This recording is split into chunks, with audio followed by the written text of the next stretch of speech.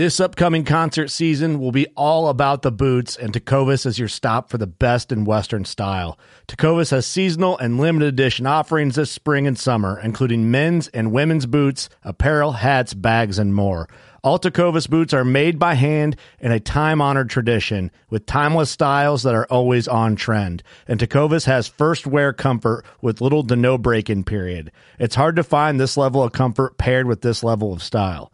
Stop by your local Tecovas store, have a complimentary drink or two, that's WCB style, and shop new styles. The smell of fresh leather and friendly staff are at your service. Many stores even have leather custom branding to make your boots truly personalized. And with regular live music and events, there's no in-store experience like it.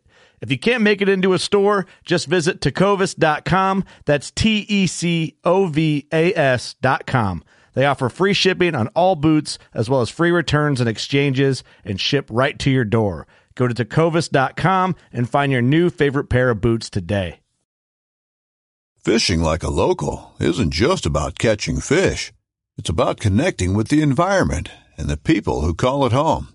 It's about hearing the stories and traditions that have been passed down for generations and sharing unforgettable moments with the people you meet along the way. Fishing like a local is having an experience that stays with you forever.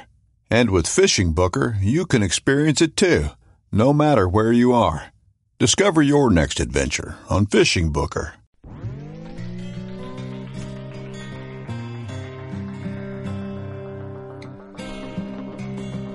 I'm Chase Rolfson with Rubline Marketing. This is Jeff Lindsay. This is Michael Fitt. Hey everybody, it's John Dudley from Knock On TV. Hey guys, this is Jared Scheffler from Whitetail Adrenaline. Hi, I'm Taylor Drury from Drury Outdoors. Hey, this is Nick Munt from Bone Collector. Hey, this is Melissa Blackman. Working Class Bow Hunter. Working Class Bow Hunter. Working Class Bow Hunter Podcast. Working Class Bow Hunter Podcast. Working Class Bow Hunter. Working Class Bow Hunter. Working Class Bow Hunter. You're listening to the Working Class Bow Hunter. That's right, this is a podcast for Billy Joe Lunchbucket, the working man, just like me and you. My name's Travis T-Bone Turner from the Bone Collector. Thank you for tuning in. Nobody pushes the envelope like Working Class Bow Hunter. It's really not that good.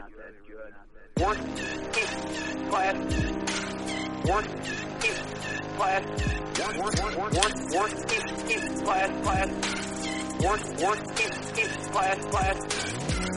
Class Bow Hunter. Hey, welcome. You made it. Working Class Bow Hunter Podcast episode. Who knows? Hey, how are you? 400 and something, some change. Whatever. You made it. You're here. Hope your deer season's going well. And it's not dragging you to the mud too hard. Just think, there's still some time left. Yep. Don't beat yourself up, because that's when you really lose. Stay motivated. What would Clinton Casper do? It's just getting good, guys. It's just getting good. It's just getting good. You're on the tip of the. It's getting good. As Ross would say, you just find the food. That's it. Find the food, guys. Yeah. Find the food, guys. That's all you gotta do. Scout from a distance. Or a cheeseburger out there for them. We'll touch on some late season stuff, I think, during this episode. Thank you for being here. If you have not yet, check out our YouTube. Subscribe there. We just put out Austin's first traditional buck out there. We have the second one. We have our bear hunt coming to YouTube, a bunch of other stuff. We're actually just trying to make like kind of an effort with video. Yeah, super cool though. Super cool. Yeah, and we're doing a giveaway. So if you subscribe and show us you subscribed and a screenshot or whatever, we put you in a drawing to win a HHA Tetra sight, a Scent Crusher gear bag, or a Working Class Bow Hunter swag pack. So 1 in 3 chance. Who doesn't like free shit? That's right. I mean, come on. Also, new merch, new hats, new stocking caps, 2 new shirt designs. What else? New stickers. New stickers. We got all kinds of new shit coming up, too. Yeah, so we're working on stuff all the time. We're trying to cycle new and old designs and all that. So workingclassbowhunter.com. We're going to try and get new shirts and new hats in every couple months so we can keep it updated. Yep. Keep it fresh. Keep it fresh. The podcast is presented by HHA Sports. You know HHA. We talk about them all the time. And they have provided our listeners with a code, WCB15, to save yourself some money if you're wanting to become part of the Single Pin family or upgrade maybe to something different. Maybe you want to dovetail for adjustability. Maybe you just want to change things up. Yep. Lifetime warranty with their drop-away rests and their sights. Pretty damn awesome. Also, Scent Crusher. The gear bag is probably our number one tool there. Convenience, mobility. and it works. Loophole Optics. Love our rangefinders. Our 10x42s is what we rock here in the Midwest. Oh, yeah. As Michael said on that podcast, eliminate the feeling of FOMO, fear of missing out. See what's going on from a distance. There you go. It helps the long sits when you're sitting there shoving peanut M&Ms down your suck hole. You can see what's going on 200 yards over. Peanut M&M's the loudest candy you can fucking That's eat. just what yeah, the wrapper. You're just over there chucking them. They're hitting your teeth as they're going in, making all sorts of noise. Throwing them up in the air, trying to catch them. Yeah. Also, Thermoset, code WCTS on Thermoset's website. We also have Working Class Bowhunter Thermosets on our website with our logo on them. Go buy one. That's cool. We're like official. Help your butt. Stay warm and stay in there. So while you're throwing peanut M&Ms down your suck hole, and your ass will be warm. You can be comfortable while you do it. Also, Victory Archery, Gator Outdoors, Elite Archery, Big Time, and Old Barn Taxidermy. Great partners there. Gator Outdoors code WCB10. I think the WCB 2020 code will still go through January, and then we'll have a new code, of course. And there you go. Thank you to our partners. Appreciate it. And thanks for listening to our ads. And that's what we appreciate. We appreciate that, too, sitting through our ads. We appreciate you for doing that. Yeah. Appreciate you appreciating us. You got a veteran shout-out? Yeah, I got some appreciation more coming. All right. This is sent in by Haley Gabler. The veteran is JT Gabler. The branch is U.S. Coast Guard. It says, JT is my husband and is currently active duty in the United States Coast Guard, going on his 6th year.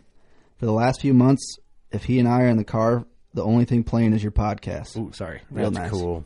Oops. Including our 16-hour road trip to Colorado for our anniversary. Oh, my God. Sorry. For the anniversary, and they're playing us, knuckleheads. Hey, she's tough. She's tough. Yeah. He has been hunting really hard this year and putting in a lot of time in public land where we're stationed in Iowa. He has had a really tough season with stolen stands, losing a deer, and being gone for work during almost all of November. Dang. But he won't give up as much as I want him to, so he can spend more time at home. Thanks, guys. That's thank you for awesome. submitting that, Haley, and thank you for your service, JT. Thanks, JT. Yeah, Appreciate you, man. About losing a deer and your stands, but Haley, you're shit happens. You're a trooper.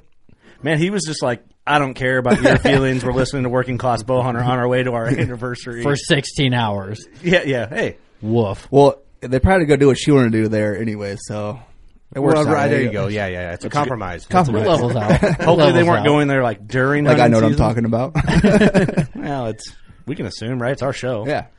They're But, I mean, not- if you're a hunter and you get stationed in the state of Iowa, That works out. Yeah, I mean, that you works gotta out do pretty it. good. Well, cool. Thank you for your service, sir. That's awesome, man. Thank you. Appreciate the support. Well, cool. On to the podcast. Of course, you know our voices, but we have a guest in studio this week, Mr. Todd Anderson. Glad to be here. Thank you for being here, man. Absolutely. We just became buds over the last few weeks, and I'm like, hey, I got a podcast. You want to come talk? And you're like, unfortunately, I know about your podcast. And no, I don't want to talk. And no, I don't want to talk. no, I don't want to talk to you. Hey, getting in and talking about big deer, why not? I mean, It's easy. it's the perfect thing to do. And you brought some big deer. I brought a couple big deer. I got really lucky this year. Yeah, Man. they're kind of really big. I mean, luck only goes for like maybe one deer every now and again. Yeah. Once you bring in like 4 studs, 3-4 studs, it's like consistent. You know, it's starting to add up that it's more than luck. So, Yeah, he's got 3 big ones and a huge set of sheds. yeah. So we'll get in. You We'll, either got to be really good or the luckiest son of a bitch I ever met. if it is luck, man, I'm going to hang out with you a little more. He makes his own luck. Don't let him fool you. Oh, that's part of it, man. But no, I appreciate you coming here. First time ever podcasting. First time ever.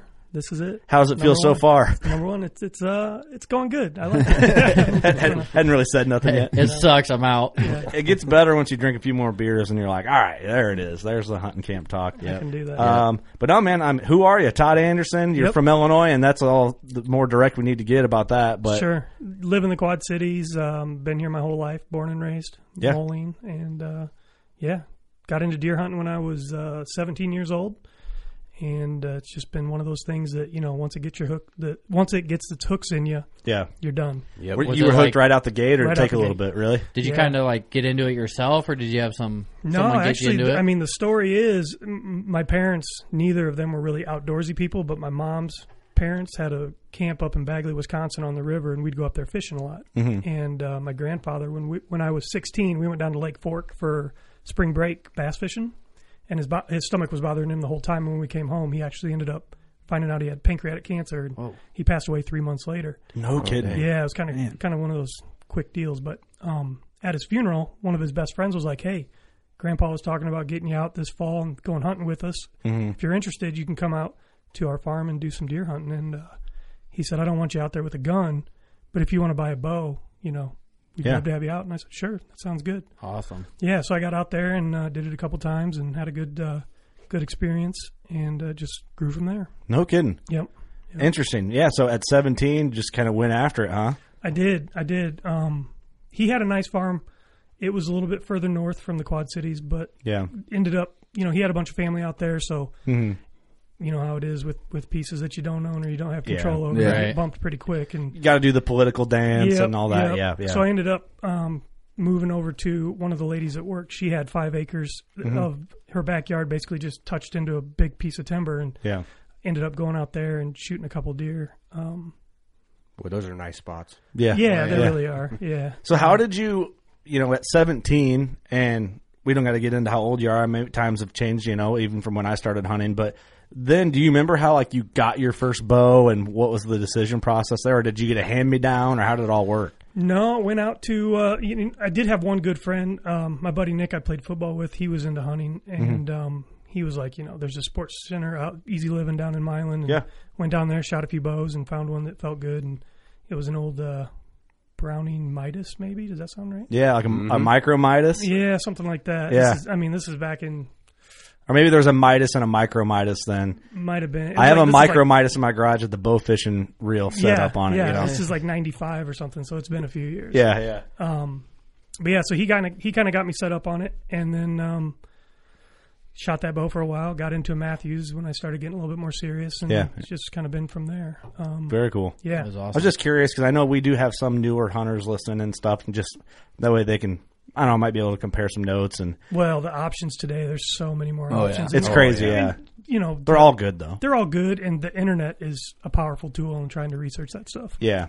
Yeah, they're all good, and it's fun to act like they're not. Right. You know what I mean? Like razzing each other. Oh, you got to razz each other. I would literally shoot any bow. Like, they're all efficient. They're all good. Oh, yeah. It's just where you feel is your home or what you like and what you want in a bow. But it's like the Chevy Ford argument. Oh, absolutely. For sure. I mean, the worst bows today are way better than the best bows from 20 years ago. Absolutely. Yeah. I don't know if you've heard our recent jokes about...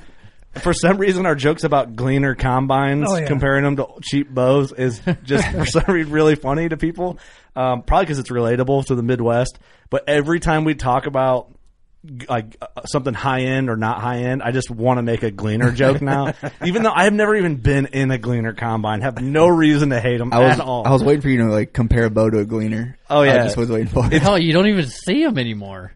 You see them broke down. They're out there. They're out in the fields. Guys are still buying what you call a field ornament. Blue glass and all. They're out there. Blue glass and all. And most of them have the little 45-degree auger all cocked out. Oh, yeah. Full water. But anyway. Don't make no sense. Yeah, you can't go wrong with a new bow. So if you're someone that's a newer hunter and you just got any bow, when I say nothing wrong with a new bow, any bow that you can get your hands on and use and practice with is going to be just fine. So don't beat yourself up over brands or anything like that. Right. I mean, you honestly did the best way. Go down, shoot a bunch of them, see which one feels comfortable to you. Yep. Absolutely. Yeah. And that's the key. Like you got, just like you end every podcast, go shoot your bow. Get out there and use it. Yep, yeah, for sure. Right. So how long? You're 17 when you started. You got your bow, and I'm kind of just building up your timeline here because. I'm fascinated by big buck killers, consistent big buck killers, because at what point from 17 did you kind of feel like I'm kind of figuring out this big buck thing, or did you kill a big buck and then from there it clicked a little bit, or how did your big buck journey kind of build into what it is now? Well, the first deer I killed was, he was small. He was a 1.5 or 2.5 year old. He was tiny, little basket rack. Mm-hmm. And, super excited. I mean, that deer got me super jacked up, right? Obviously, everybody's first buck. It doesn't matter how big they are. Yeah. And so got that under my belt. And then, Saturday mornings back in the day, you'd get up. What do? You'd flip on the TV and you're watching guys shooting 150, 160 inch deer. And you're going, man, that's pretty cool. I want to do that. Mm-hmm. And so looking at the magazines, figuring out where we're at, it's like, well, shit, I kind of won the lottery. This is ground zero for big bucks. Like Yeah. we're in I the Golden live in- Triangle. Yeah, you know? yeah. I live in the best spot for whitetails. Right, exactly. By chance. Exactly. And so kind of lucky too. I mean, a couple years into it, when I killed those deer, my dad came out, and my dad, all he's ever done is just worked, you know, never had any hobbies. And he came out with me and helped me track the deer and get them out of the woods. And like, he was like a little kid. Like, he was excited about it too. Yeah, and I was yeah. like, well, shit, That's cool. I'm going to get my dad a bow for Father's Day. So I got him a bow. And so I got him into hunting with me. That's cool. Nice. Yeah, That's awesome. Yeah. And so we actually ended up getting a piece of ground and that we can hunt on our own. And we've just gotten to the point where, you know, you start out shooting 120 incher comes out and you're like, oh shit, here he is. This is Stud. That's this a is monster. my day. Yep. I'm about to be famous. And World North record. American whitetail. For sure. And then you get up to him and you're like, okay, maybe he's not quite as big as I thought he was. Yeah, But, yeah. You know, you just stair step up. I mean, I've been doing it Climb for the ladder. 20 some odd years. And when we got our ground that we're on now, it had some pretty good deer on it that hadn't had much pressure before we got it. And I ended up shooting about 164 inch mainframe 9 with a kicker off his G2, super like 6-inch bases, just a real big Monster. studly old buck, you know. Yeah, yeah. And had no idea what I'd killed at that moment. You know, I mean, I'm out there with this guy that I was kind of running around with at the time, buddy, you know, hunting buddy guy. Yeah. And we're struggling to get this thing on the back of a ATV, and like I didn't get any good field photos, and I'm just like kicking myself over it now. But that deer pretty much lit the fire for big bucks in me. you Gotcha. know? And that was in '99. Yep. And killed him.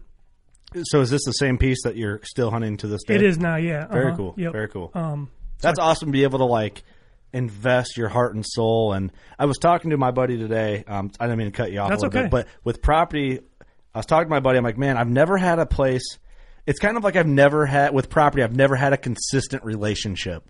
Like I'm always like, it's going to end any day. Like this girl's Right. going to leave me and I'm going to be heartbroken. So I'm almost like hesitant. It's hard for me to like pass bucks that are 150 at 4 years old. And I'm like, oh, he could be 170 next year because I'm like, man, I always feel like I'm in an uneasy relationship with a chick and she's going to leave me.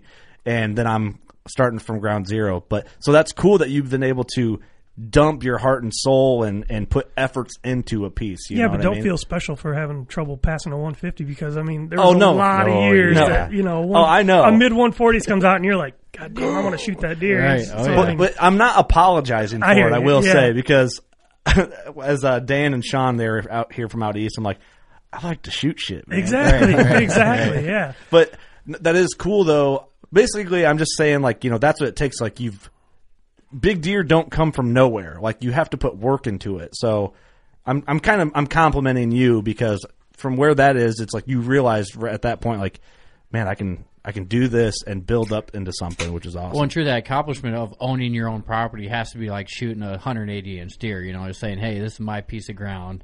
Yeah, You know, it's got to be exciting to own your own ground. Also, It's nice. It's good. It's good and frustrating at the same time. You know, because you see what's out there, and you think, okay, man, the potential for this place is.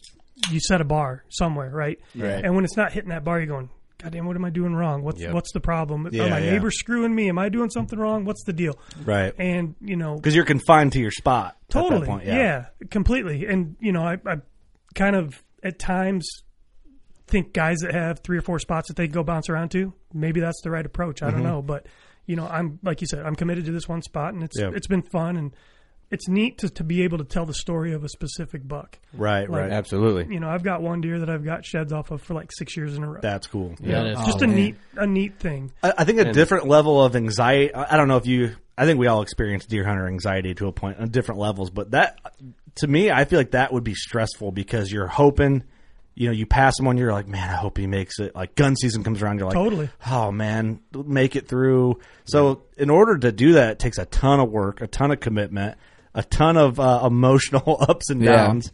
Well, and I'm bow only. All I do is archery. So Really? every year when it's shotgun season, every shot I hear is like, oh, there's another giant that just got shot. You know? Oh, yeah. It's like nobody's shooting a doe. In my mind, everyone's a big buck that's Right. getting killed. Every one of them's a 180. Yeah, exactly. It's like, shit, starting over. I get that. Yeah, everyone's in the woods. Austin is an Austin Chandler out there. Yeah, everyone's calculated. Yeah. Well, I think that's maybe the problem is, and we're kind of razzing gun hunters a little bit, but we're not for real. Like, it would be different if you knew every one of them had Yeah. put in the same amount of work that you put in. Right. And you're like, okay, I have less of a problem with a guy who put his heart and soul and emotion and ethics into harvesting a buck with a shotgun at 100 or 10 yards, whatever he blasted Right. it at, versus the dude who willy-nilly went out and hit your 180-inch buck in the neck on a drive and got lucky, and then he lobs the antlers off and puts them in his garage. It's almost more frustrating. There's been so many 200-inch deer killed off of my farm or around it as 120-inch 2-year-olds or 130-inch 2-year-olds. You know what I mean? yeah. Just Yeah. the guys that are killing. Listen, I've got nothing against people who go out and fill their freezer. No problem at all. Shoot whatever you want to shoot. Everyone has that right. Yeah. But when you sit there and say, well, this is my second buck. I killed a 110-inch 8-point, and now I just killed a 140-inch 3-year-old. It's like, gosh, come on. Did Yeah. you shoot any does? No. Mm-hmm. Okay. It's like management. It's a management buck. It's Right. like, man, Right. we're not in Texas. Right, exactly. Like I don't know, does that get to you a little bit? And you're like, coal buck. It's like, man, we're not in South Texas, man. Just depends on their age. I mean, Yeah. that's cool if you shoot a 120, but as long as he was 6. He's 9. Yeah, exactly. Yeah. 6 years old. That's right. I mean, I've got a couple buddies that come in every year and hunt with me, and it's always, August, September. Guys, here's the lineup. Okay. Here's the lineup. Yeah. This deer green light, this deer red. Like I had one buddy, Daniel from Virginia, come in this year, and he's hunting with me, and we're texting back and forth, and Yeah. he says, "Hey, Scrubby Browse came by. Here's a video." And I mean, the deer. I'm like, "Dude, that deer's like 8 yards from your stand. What are you doing?" He's like, "Isn't that one on the don't shoot list?" And I go, "That deer's 6 years old, and he's a 150. Shoot that thing." Like, he's Shoot that motherfucker. Yeah, he right back. He's fuck. Fuck.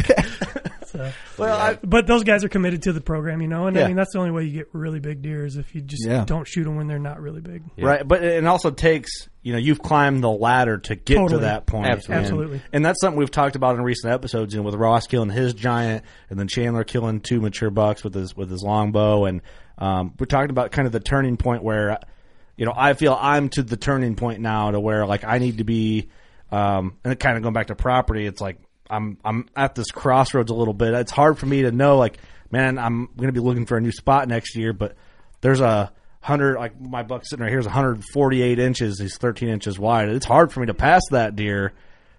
And I'm like, I want to, but I can't. Yeah, and then I get double it. lung him. Yep. I get it. So, but it takes a different experience level and time out in the field, and it's a different mindset. It's almost like the progression of an experienced bow hunter. Yep. I don't know if everybody goes through that or if it's just my own mental battle that I'm kind of dealing with. You end up, honestly, it's like Cole Young said in several podcasts. I mean, he was okay going dry for several years before he kills. You have to be. I mean, Yeah. I went dry for 4 years. Well, then also, So- not that this is like a pressure it feels like it's going to weigh in more in the future, but maybe it won't. It's like, well, now we're a outdoor hunting production. Right. Yeah. So it's Sure. like, how does it look if pressure. I'm on a podcast, Eric's on the podcast, Doug's on the podcast, Ross, and we go 8 years of podcasting and none of us kill any deer. Right. I'm not saying that's going to force me to shoot 120-inch deer Right. from here for the next 8 years. That's not what I'm getting at. But I say you have a lot of pressure building in the back of your head that's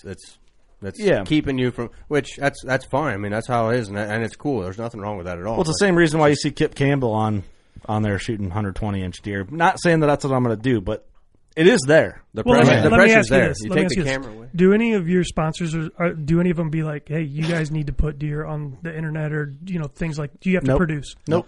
Yeah. No, I mean, so That's the thing. Yeah. you don't need to. Don't need to, no. Yeah, but I get it because, like, for a long time I was the same way. Like one of my good buddy Jimmy, he hunts right around me as well. His wife one year I didn't kill, and it was the first time in like 5 or 6 years I didn't get a buck. She's like, "What are you gonna do? You didn't kill a buck," and I'm just like, "Shit," Yep. It didn't feel Yep. quite right, So then that Yeah, next yeah. year, 130-inch 8-point comes out, and he got smoked. Yeah. You feel that pressure. Like, you're a killer, aren't you? So Well, why aren't you yeah, killing? exactly. Yeah. I wonder if there's like non-hunter pressure. You get a deer yet? It's like, fuck you, man. No. Hey, did you catch any? Yeah, didn't catch any. You catch any? Yeah, one of these. Piss off, Lou. Nah, but it's not like a thing that we dwell on, but it's also like, It's in the back of your mind. Oh yeah. yeah, I mean, maybe a little, Like it's in kind of mind. but that's too. like a new thing for Yeah. me lately. I'm Like going I haven't on shot year a 2. whitetail buck since 17. Yep. Mine was 16 until this year. Yeah. But I mean, I don't even want to go down that road because it's not what it's about. Right, but right. No. But the point is to kill deer like this giant high 90s whitetail sitting on the studio table. That is what you have to do. You have to be willing to pass bucks that in the back of your head you're like, well, I want to zap that fool right in the heart or whatever. Zap that prick right in the heart. Zap that prick right in the heart. You know, you want to, but you can't make deer like this. And I'll tell you, so I killed that big one in 99. Mm-hmm. And then I killed a lot of 130, 140 inch deer. Yeah. And then I killed a 170 inch 10 in 2009. Mm-hmm. And then I killed for 4 or 5 years. It was like 140, 150. Yeah. And you know, if you want to fill tags in Illinois, you're probably going to have that opportunity on those types of deer. Mm-hmm. And people around us were killing big deer, and I'm going, man, why am I not killing big deer? Why am I not killing a 180? That was like always my goal was to kill like 180 inch typical, 200 inch non-typical in my life, right? Mm-hmm. That was where I had to set the bar. Pretty awesome goals. Well, yeah, absolutely. But they're achievable, you know, in Mm-hmm. Illinois where we're at. And it was just always super frustrating to be like, you just keep pushing, you just try to keep hunting harder and harder, and it's just not happening. And then you go, you know what? This is getting to be a little bit much. You get a little burned out, so you just back off a little bit. Mm-hmm. And when you quit pushing, then all of a sudden you kill a 180 and a 200 class deer. Interesting. Exactly. So, you know, do you think it's because you've let the pressure off, the deer get their age, they get their maturity? Is that kind of what you're getting at with part that? of it? Yeah, absolutely. Mm-hmm. These deer are not 3-year-old deer, 4-year-old deer. You know, you got to let them grow up. Right. Do you? So, let's stick with whitetails for a little bit because we're just so deep in the whitetail thing. So we're kind of skipping a hunt of yours, right? But we will get that hunt. Sure. So let's just talk about. Pull that other whitetail up here. We have some giant whitetails in the studio right now for everybody listening at home or at work. I bet the best part about this big dog laying on the table is I see it's got the landowner tag on it. That's you know, I was saving that. Yeah, that's right. So the buck you're holding was the first buck you shot this season. Yeah, killed him on October. Well, first whitetail. Killed him on October. Oh, first whitetail. Sorry. October 30th. Let's break him down. Let's talk about what he is, Sure. and then let's talk a little bit about him and how you killed him. Okay, sure. So he is a mainframe 10. He's got a forked G3, and then he's got a little extra coming off of his main beam on the inside. That little kicker's hook. cool. Yeah. Oh, yeah. Down in there. I didn't even see it from the angle you were holding him at. That's cool. That's super cool. I had no idea he had it when I shot him. You know, so I got one picture of this deer on my farm, and he's walking underneath the camera. It's a spot where they kind of come up onto the road and cross it. And, and he's like literally like 5 feet in front of it. And saw the forked G3 and was like, well, that's an interesting deer. I, didn't think much of him. It was a weird angle. Yeah. And that's the only picture I got of him all Really? summer, all year. Yeah. And that was probably in October 21st, 22nd, somewhere in there. Well, my plan, I had a buddy in town, and my plan, there's a deer that I've got sheds off of that I brought in here. Mm-hmm. He's a really long main beam deer. Yeah, And- 30-inch beam. Yeah, look unreal. And I've got sheds off of him for like 3 or 4 years. Yeah. And so I've been after him, and he's just that deer that I really wanted to kill this year. Yeah. So I knew where he's kind of been hanging out, and it's a morning sit stand, And Mm-hmm. so late October, it's like, all right, It's time to go. it's time to go. And my girlfriend was going to come up and hunt with me one day this late October weekend, and was hunting mornings in the timber. She comes up. It was Friday, the 30th. And so I'm hunting the buck in the morning, and I'm like, okay, I'll shoot does in the evening. Yeah. Right? And she's in town, never been out on a deer hunt before, and it's like, let's just go somewhere. Oh, where never ever. Never ever. Never even seen a deer, in a hunting situation. Wow. Right. So I'm like, well, let's just go somewhere where we can sit and see some deer. Yeah, and we go down. I've got a food plot down on the south side, and it's just a bunch of brassicas and some winter wheat and stuff. Yeah. And so we go down there, and a bunch of does are piling out, and there's 20 or 30 deer. By the out way, in we'll field. talk about some big time food plots here after the podcast. Yeah, sounds good. But there's a bunch of does out feeding and a couple of small bucks, and they're it's fine. It's the time when the smaller deer are like, hey, it's ladies' night. Let's go. Let's go, right? Yeah, exactly. They're going to the club. Having a good time here. I wish I had that song on cue right now. We don't own the copyright, but I play it anyway. Exactly. So they're out there chasing does around and stuff, and it's getting towards evening, and It Is she freaking out about this right now, like seeing all this, or is she kind of like you guys know how it is, where there's like a doe's out in the field feeding, or there's like 10 does out in the field feeding, and then next thing you know, they're all looking back in the timber, and they're like, "Oh shit, what's coming out?" All their heads pop up, and they're looking. You're just like, "Oh boy." Exactly. Here we go. Yeah, exactly. You're making like, Play-Doh snakes. Play-Doh snakes. Yeah, exactly. Yeah. And then a 2.5-year-old pops out, and you're like, okay, great.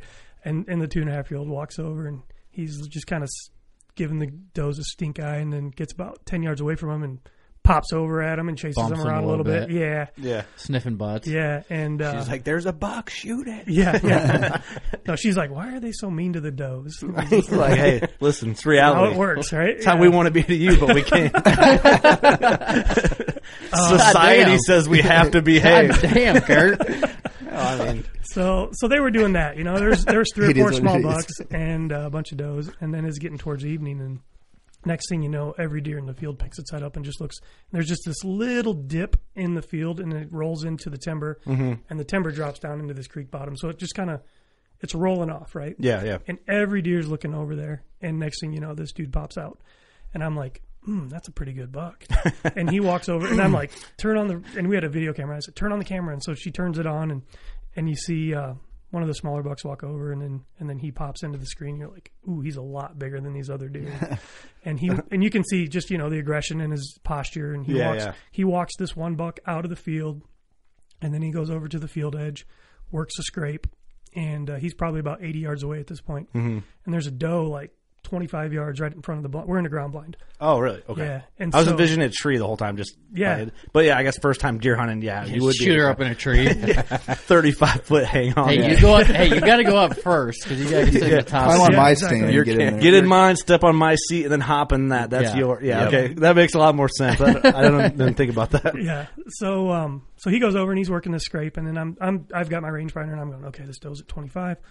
The edge of the field is 40. If he pops back out and he walks down this edge, I'll just shoot him when he walks out. He's got to clear this doe. I'll drill him right there. And we're watching him make the scrape, and he's in there working it for, I don't know, it seemed like 5 minutes, but it was probably only a minute or two. Yeah. And I'm like, is he going to go down in the timber, or is he going to come back out? Well, he stops working the scrape, and then you can see him shake his head, and he shakes his body, and he's just totally calm, He turns and he comes back out, and I'm like, all right, this dude's done.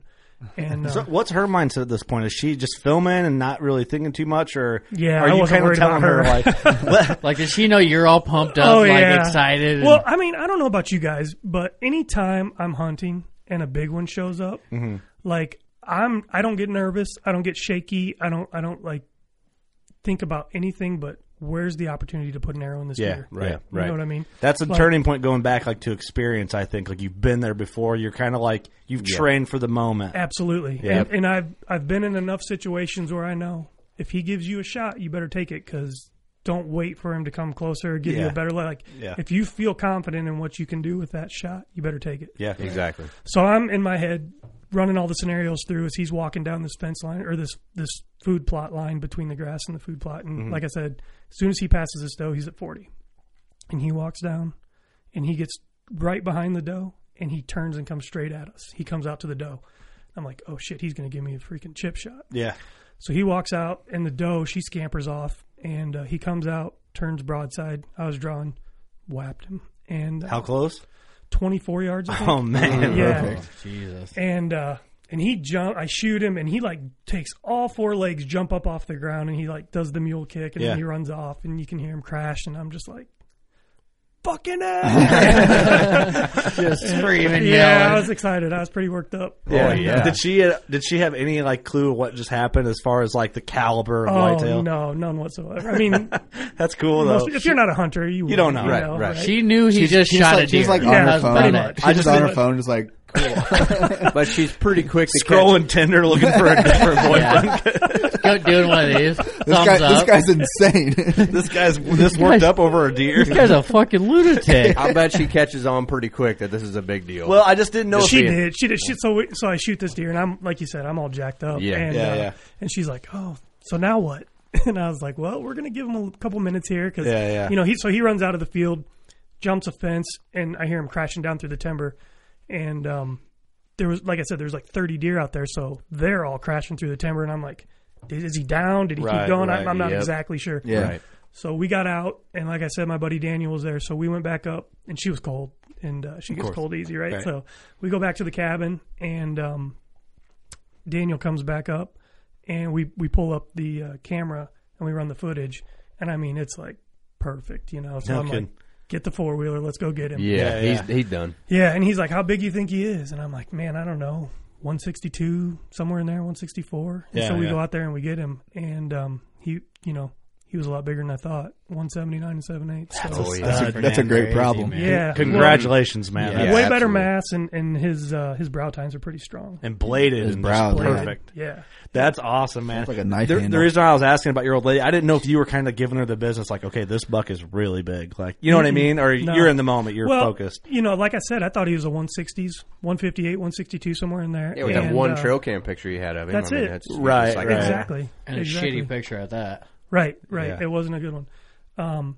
So I didn't think he was going to be the highest scoring deer I'd shot to that point. Yeah. Right.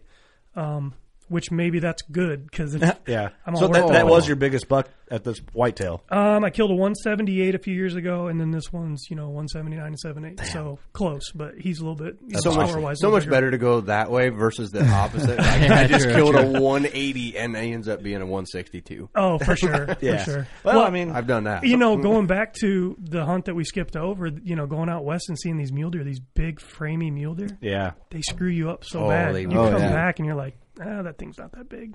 So that's that would be like the next hunt that you decided to go on. No, actually, that was October 4th, 5th, somewhere in there. It was like the Okay. first week of October. Okay. So I just wanted to stick on the whitetail thing Yep. while we were Yep. already on the whitetail thing. Sorry, Otherwise, dude. no, you're fine. You're fine. So do we go to the mule deer now, and do we come back? Let's go to the mule deer. This is your let's podcast. end Let's on go to the let's end on the big boy. Let's go. Ross is all jacked up on. Ross has got a mule deer boner. Yeah, He's right, all worked up on his mule. I want one. He's like, And he's over here. don't get so vulgar. I'm telling you, man. I want to hear the story on this big So- old boy. Yeah, so I was just whitetail mode. That's why we went straight into the first one. But congratulations. We're That's gonna Thanks. dance. That's a monster. We're gonna Stud, dance man. a little bit. I appreciate it. We're gonna dance. So Yeah. Yeah, This- I'm good with that. this mule deer you brought in is framey as all I get mean, out, man. I thought it was Yeah. fucking fake when you brought it in. Yeah, it looks like somebody made it. It's giant. It's just huge. framey. Yeah.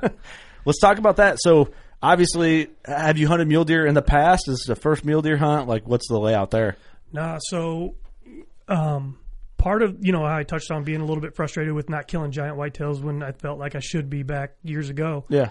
You get a little bit burned out. You want to maybe focus on something else. For Change a it little up. bit, get a little Change break, it up a right? little bit, Yeah. yep. Yeah. So, but mule deer have always just been that one thing that's like, you see him in a magazine or you see some guy like Randy Ulmer holding some 240-inch velvet giant. You're just like, I want to do that. Why can't I do that? That looks Yeah, pretty exactly. cool. Yeah, What about for me? sure. The Randy Ulmer photos, I know exactly what you're talking Yeah. about, man. In some desert somewhere out. They're always wherever. perfect too. Yeah.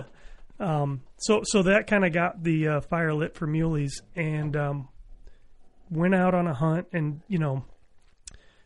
Clint Casper's a badass.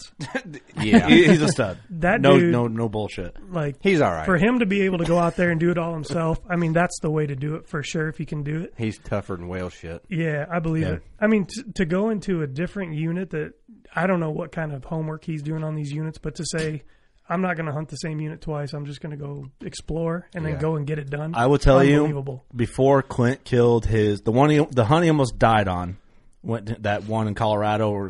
He sent me the Onyx information of where he killed that deer, and you would not. I'm not kidding, dude. You would not believe the top of the lines of where he killed that buck. I believe it. It is the Way up there. tightest lines.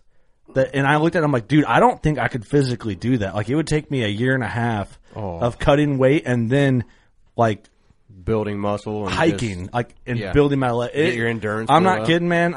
I should have just zoomed in and screenshot it so you couldn't see any information, just to like pull it up in moments like this. Like, look at the lines here. That dude's a freaking animal.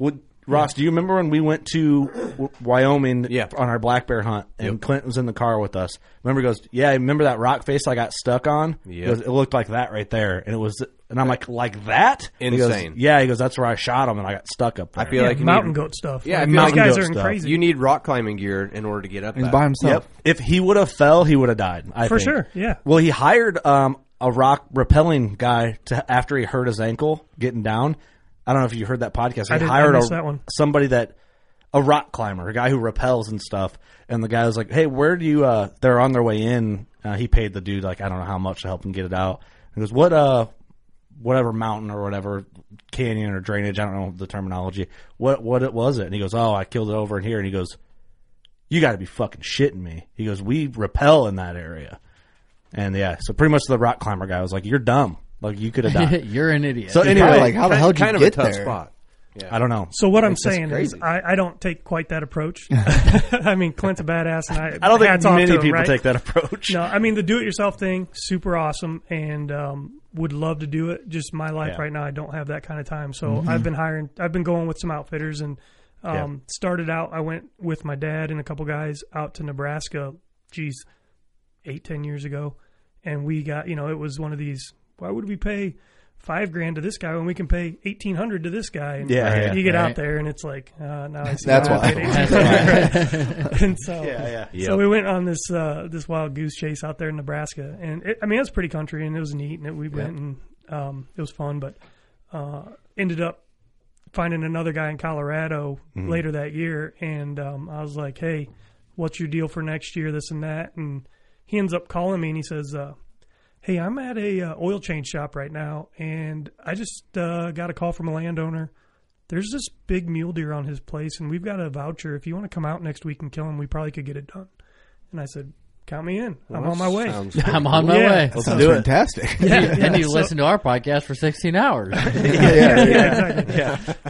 So I went out there. That kind of got me into the Colorado mule deer game, and one of the guys that was this guy's guides at the time, guy named Jeremy Fiskus, who actually has spun off and done his own thing now for a company called Sandy Hills Hunt Company. And, some guys, like I'm sure all of you guys, from what I know, fall into this category, but some guys are just killers. I mean, Jeremy is a fucking killer. Yeah. He's killed 240 plus, 250-inch, 250-inch mule deer. Pull up his website. He's unbelievable. And he's like a Colorado Devin Leonard, then, our buddy that's like that in Utah. Totally. Yeah. I mean, just year after year after year, gets it done with the bow. Unbelievable. And so when he started his thing, he was like, "I've got spots. If you want to come out and do it, let's do it." And I said, yeah, let's do it. And so I've been going out there with him for 4 or 5 years. And the last 3, he's had me with one of his buddies, Neil, as my guide. And we just hit it off well. And we've gotten it done all 3 years. So this is actually my 4th muley. No kidding. Nice. Yeah. But frame-wise, this one puts the other ones. Is he the biggest score-wise, I guess? What's funny is all of them score like 183 to 185. No kidding. Yeah. Can't complain about that. But they're all so different, though. Yeah. Crazy. Perfect. Yeah. See, that's what is cool. Like, there's different. I mean, you can categorize whitetails in different frames, looks, and all that. But I feel like muleys, it's more consistent to like what their frame does. I don't know. Oh, yeah. Does that make sense? Like, it does. You just have wide, framey suckers that just blow your mind. It's hard to wrap your head around a rack that looks like that. Pull that sucker up, man. The twos and threes count a lot with those big splits. Yeah. But then you throw a spread on it like that. Like, you got to tell me what the spread is on that thing. I wish I knew. I mean, I don't even know. Those guys put the tape to it when we were cleaning them up, so I didn't even catch what the spread is. But it's got to be 25. Oh, it's got to be at least that 25. buck's got to be. I don't know. 2.6. I mean, that buck's probably 28 inside, man. I was gonna say. He's over 25. I got whitetails that do just a touch over 20, and he's wide. He's wide as shit. Yeah. Huge twos and threes. Inside a so inside a 180-inch deer. So let's talk about this. I mean, how did you know about this buck going in with this guy? Or so like I said, I'm kind of buddies with Neil Down, so he'll shoot me pictures all summer long, like, "Hey, check out these deer, this and that," and the different spots. These guys are professionals that are on them all year long. They live it, and that's kind of the thing is, I don't like I was saying, Clint's doing an amazing thing, and I wish I had the time to do that, but I just don't. So I go out with these guys, and if I'm going to go out there and I'm going to take the time, I want to be hunting deer. I don't want to be trying to find deer. Yeah. So you cut a lot of. I don't want to say waste, but a lot of time learning and then trying to find deer on ground you're unfamiliar with. Because you don't have time. For sure. You don't have time to do it. So, I mean, I don't sit here and say I'm a good mule deer hunter. I go with really good guys that get me in position to make a shot. That's pretty much what it boils down to. Hey, dude, that's all right. Why not? But it's fun. It's a lot of fun. Absolutely, it's fun. And the thing is, out there, it's all spot and stock. Yep. Oh, yeah. So I mean, you're sitting there watching them in the fields and go lay down in these little sand hills, and then you put a sneak on them. Absolutely. I'm telling you what, chasing muleys is... Dude, it's fun. It's so freaking awesome. And, I don't care if it's a 140 or a 180. Like, just getting on the ground and crawling through grass that's like 6 inches tall and trying to creep and make a game plan. It's like, so these deer this buck was with 2 other big bucks that weren't quite as big as him, a couple of small bucks, and then like 30 does. Oh, yeah. Oh, boy. Those are the killers. Yeah, they a lot were of out, eyes out there. for A sure. lot of eyeballs. And they were out feeding in this sorghum patch that was about, maybe not quite waist high. Mm-hmm. So you'd look out there and you'd see all these doe heads and then just like 3 giant racks, and you'd just be able to watch them from 2 miles away. That's classic eastern Colorado in my head when I think of mule deer. I think of sorghum fields. Absolutely. Yeah. And so these deer were out there feeding in overnight, and then we'd watch them in the morning line out of this field, and they'd go into these sand hills, and like we could watch them to a point, and you'd see them drop in, and it's like, okay, if they keep going, you'd see them come out the bottom, and if they didn't, then you're like, okay, they're bedded in there somewhere. They'll be there in the morning. Yeah. Well, no, then you go get them, and so they're going to bed down. That's the difference, is you're picking out a deer, and you're saying we're going to go kill that deer. Yeah, yeah. And that's what's fun. Following back to his bed and that's getting it. shot. Exactly. It's just action. That's it. All the time, yeah. Yeah, so we dropped into this spot where they were all bedded at about 9 o'clock in the morning. We let them all get laid down and get calmed down. And it was pushing it a little bit. We'd been on this deer for 2 days. We had an encounter with a different buck earlier in the hunt that we ended up losing him, and we decided to go a different path. And so we drop in there, and like I said, there's 25, 30 deer in this little bowl that are all bedded in this grass, and we ended up blowing out every single deer except for this buck. No shit. Yeah, and got to 55 yards from him, and he stood up and took a shot at him, and my guy's right there next to me, and we're ranging him, and the thing is, they're bedded, right? So you get in position, and then you're waiting for him to stand up. And I mean, we were in an absolute perfect spot. And this deer, all you can see is this frame sticking up above You're this staring at it the whole sagebrush. time. It's just moving around. For like 30 minutes, we're just sitting there waiting for him to stand. And like you said, it's just like... Okay, question for you then. Yeah. Are you calm now at this point? Because it's a mule deer. You've got money. You've got time. That frame just... In that frame. Or, you know what I mean? Are you whitetail giant calm? Like you prepared for the moment? Or is the unique circumstance got you out of your... Well, let's back up for a second. So I get out there the first day. The first morning, there's another buck that we were going after, and we ended up bedding him in some sagebrush that was about shoulder high. Yeah. And we ended up sneaking to him, and we got 50 yards, and that's kind of the distance. They don't like to get too much closer than. Yeah, that's fair. And I'm ready for that. We go out there, and so I get out there. Shame on me. Didn't take any time to practice. We just grabbed the bow, went out there, get this deer bedded, get on him. He stands up. He's looking right at me. And Neil's going, if you want to shoot this deer, you better shoot. And he goes, if you want to thump. And so, the second time he says it, I let her fly because I was just like, pin right on his throat patch. Yeah. Let it rip. And you just see my arrow just like fishtail through the middle of his rack. And I'm like, what the fuck is going on? So we go back to his shop, and he's a big-time bow tech. He knows all that stuff. And we were looking at my bow, and the cams are out of timing. So he adjusted all my stuff. We went out the next day, shot about 100 arrows, got to feeling really good. And then we went back out, and then, fast forward 2 days later, here we are inside of 60 on this buck. Yeah, yeah. And so I wasn't nervous. Like, I'd shot enough, got the confidence back that I was like, okay, we're just going to drill this thing. Yeah. And so he stands up, and I put my 50 a little bit high on him and let it rip. And Neil goes, oh, you fucking smoked him. And the deer, he had no clue. He pops out, walks like 2 steps, and he's just looking back at us. After he'd already been shot. After I'd shot. And I go, give me another arrow, give me another arrow. He's like, you smoked him. I go, give me another arrow. So I knock another arrow, draw again, let it fly, and then you just hear thump. And he takes off. And I'm like, fuck, and then it's just an adrenaline Yeah. dump. Oh, It's just like, holy shit. When you're in that moment before you shoot, you don't feel that adrenaline. Then once it lets go and it hits it, then it all hits you at once. That's exactly right. But so, as far as being nervous when that deer was standing up, that's the one thing about these mule deer hunts when you get in there. If the deer don't know you're there and you got time, like if you get in there and then you're just like, okay, I just knocked an arrow, I'm going to kneel down. Oh shit, he's standing up.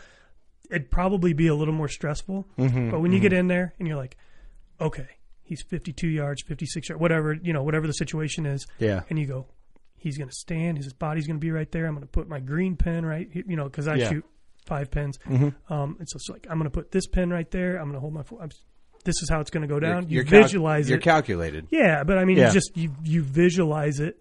Yeah. And when I'm on those hunts, at least for me, that's all I'm doing is just replaying that shot that I think is coming in my head over and over and over. When you did it all the way out there on the drive, Right. you know what I mean? Like you're doing it weeks up in your head. That goes a long way, I think. Mental visualization on how a hunt is going to go down in your head. And another thing, mule deer are more apt to stand there and look at you. If they catch you, no question, they'll stand there and look at you, and you can hit them with a rangefinder. You can adjust your sight. You can go to full draw. As long as you're moving slow, they'll just sit there and look at you like, what the hell's that? I mean, they give you a lot more time than a whitetail, I think. Yeah, it's not even close. For me and it's Eric, totally different. My guide Corey Peterson almost amped me up more because he's like, we're about to go sneak in on him. He's like, oh, we're fucking killing him. And then I was like, oh shit, it's happening. I'm about to do this. So I was pumped up when I did it. I was like, holy shit. Yeah.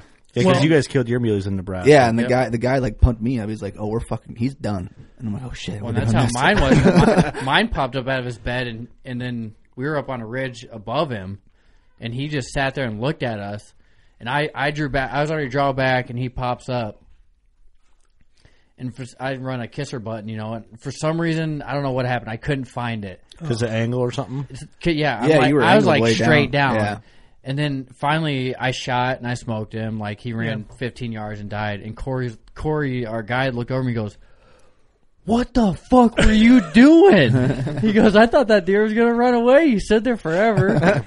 Well, you got to take your time, man. That's the difference between missing one and drilling it like you did. Like you said, though, you can get away with it on a muley. You can get away with it. It's a little different. But with Neil. The first 3 years, this was the third year I'd been out there. The first 2 years we killed the second day, both years on nice deer. And so it was like, hey, you know what? I don't want to just go out there and shoot a deer. Let's film this. Let's do something a little bit more, Yeah. So that first buck we went on, we were filming that. And so we got that wild shot on film. And then we did a sneak on this deer the day before I killed him, and it didn't go well. And so then when we had this deer bedded the next day, I said, leave that fucking camera in the truck. Let's go kill this guy. That thing's fucking jinxing us. I'm done fucking around. Exactly. We got to seal the deal. Leave the camera. Yeah, I would have done the same. Fuck that camera, man. That's right. That's right. So we got him killed and head back to Illinois. And then the funny thing is, so I've got an 11-year-old daughter, Georgia, that first year she wanted to go hunting. Like she's been out in the blind with me a bunch. Yeah. Her 7-year-old sister Hattie, she hasn't been out a ton, but she's been a few times too. But so Georgia wanted to go hunting this year, and I said, okay, let's do it. So coming back like October 6th, 7th, somewhere in there, youth season's coming up that weekend. Right. So I come home and I'm going around. I'm checking all the cameras, and on the south side of my farm, I've got this food plot that there's a gate hole coming out of the timber, and a lot of deer walk through there. Well, I've got a camera up right there, and I checked this camera, and the big one has been coming out September 30th, October 1st, October 2nd, 3rd, 4th. Between 4:30 in the afternoon, 5:30 in the afternoon. Every single day. Daggum. We're in the money here. I'm like, because I'm thinking he's a 180s deer. I'm going, do I take Georgia in and ruin her? Let her shoot this deer, her first deer. Like ruin her. Never get another deer like that ever in her what life. A thing to contemplate. It's like, right? Yeah, right. So I was just like, do I have any other spots? Oh, yeah. So we ended up going to a couple of different spots where same type of deal, Yeah. Let's go where we know we're going to see a bunch of deer, make it fun. Yep. Yeah. Right. And so we did that instead, and I kind of laid off this deer or the bigger deer and ended up shooting the one we talked about earlier. Yeah. And then you guys remember it got kind of hot in first week of November. Yeah. Yep. So in November. Yep. It got hot. Yep. So I kind of laid off of them for a little bit and had the girls that weekend, that first weekend of November, and then I had some more buddies coming in that second weekend. And,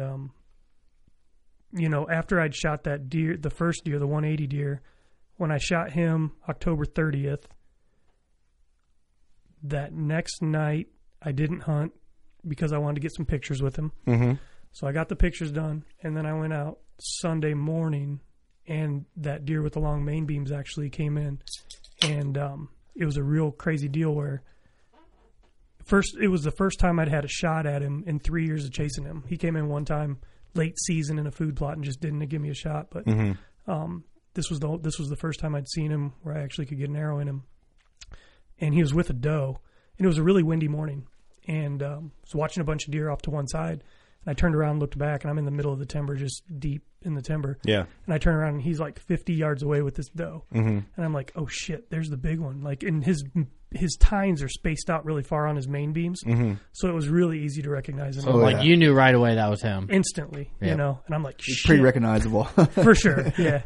And this doe, she just kind of meanders over, walks 20 yards broadside, goes over, cuts, gets down on the trail, and like passes me, and I'm like, sweet, she cleared. Now he's going to follow right behind her. This is going to be a chip. Yeah, exactly. Yep. And so he comes down, and instead of like veering out to the right, he takes a hard left and kind of like walks behind me, and I'm drawn. And I mean, he's around you. Yeah, he's inside of 30, So I'm like drawn, and he's moving, coming kind of towards me, and I'm like bleating at her like, rah, rah, stop, hey. And he didn't even give a shit. He just kept walking. Yep. And there was like some honeysuckle behind me, little bush honeysuckle, and he gets behind there. And so I let back down. The doe, like I'm between him and the doe. Mm-hmm. And he's like 8 yards away, but behind this big piece of brush. Man. Shit. And he lets out like 4 of these like deep grunts. And I'm like, that's pretty cool. And then he pops out. And hey, that's cool. How neat is that? That's pretty neat. That's neat. And so then he pops out onto this trail, and I draw, and he stops, and he's looking up this path at the doe, and I'm thinking, okay, he's probably 30. So I have to there's a branch in front of him, so I have to like dip down a little bit. Yep. Yeah. And I'm trying to rush the shot because I'm like, this is the deer I've been after for 3 years. I got to get it in him. And so 30 pin right on his shoulder, let it go, and it's just this thump. And 0 penetration. And the doe runs off. He runs over to the doe. They stand there. They look back at me. And then they run down into the bottom. And I'm going, shit, I hit the shoulder. There's no question. Right. And it wasn't like the scapula. It's like that bone that comes off the scapula. Yeah. Yep. It's almost like part of his leg bone. In a Right. way. Yeah. Exactly. That short one that kind of runs. Very, very hard. Yeah. Not a lot of give there. No. So I got down, went over, found my arrow, and actually the shaft, the end where the insert is. Yeah. Yep. Like the arrow like split. And It's like when you shoot Doris. You shove You that. shoot a steel target. When you kinda. shoot a steel target. That's exactly right. It's like you got a carbon paintbrush. That's exactly right. Yeah. And, nothing more that tells you that you're fucked. Yeah. When you look at that. Exactly. Yeah. So Survey says. What a sinking feeling. Oh, it was terrible. And so, I'm sitting there going, fuck, I could have shot 280-inch deer in the same weekend. I did shoot them. I just didn't recover both of them. Right. But we gave him 4 hours and came back out and then ended up getting on his blood trail and trailed him about close to a half a mile. And we were still coming across fresh blood. And I was like, we're pushing him and he's alive. Probably want to just leave him alone. He was circling back into the middle of the farm. And I was like, we'll just let him be. And I'll just try to get on him later this year. Yeah. So that was kind of my plan was, again, to just hunt those areas in the mornings. Right. And then try to go out on the edges and shoot some does in the afternoons. Mm-hmm. And so that, like I said, that was November 1st, I think it was, whatever that Sunday morning was. And kind of laid off of it for a couple of weeks. And then I had a couple other buddies coming in town that second weekend of November. And a friend of mine shot a nice 8-point Thursday afternoon, or maybe it was Friday morning. Either way, he shot one. We got that out of the woods, and then we were going to go hunting that evening. And same deal, I was going to go shoot a doe. And whatever the wind was, I knew where I wanted to go.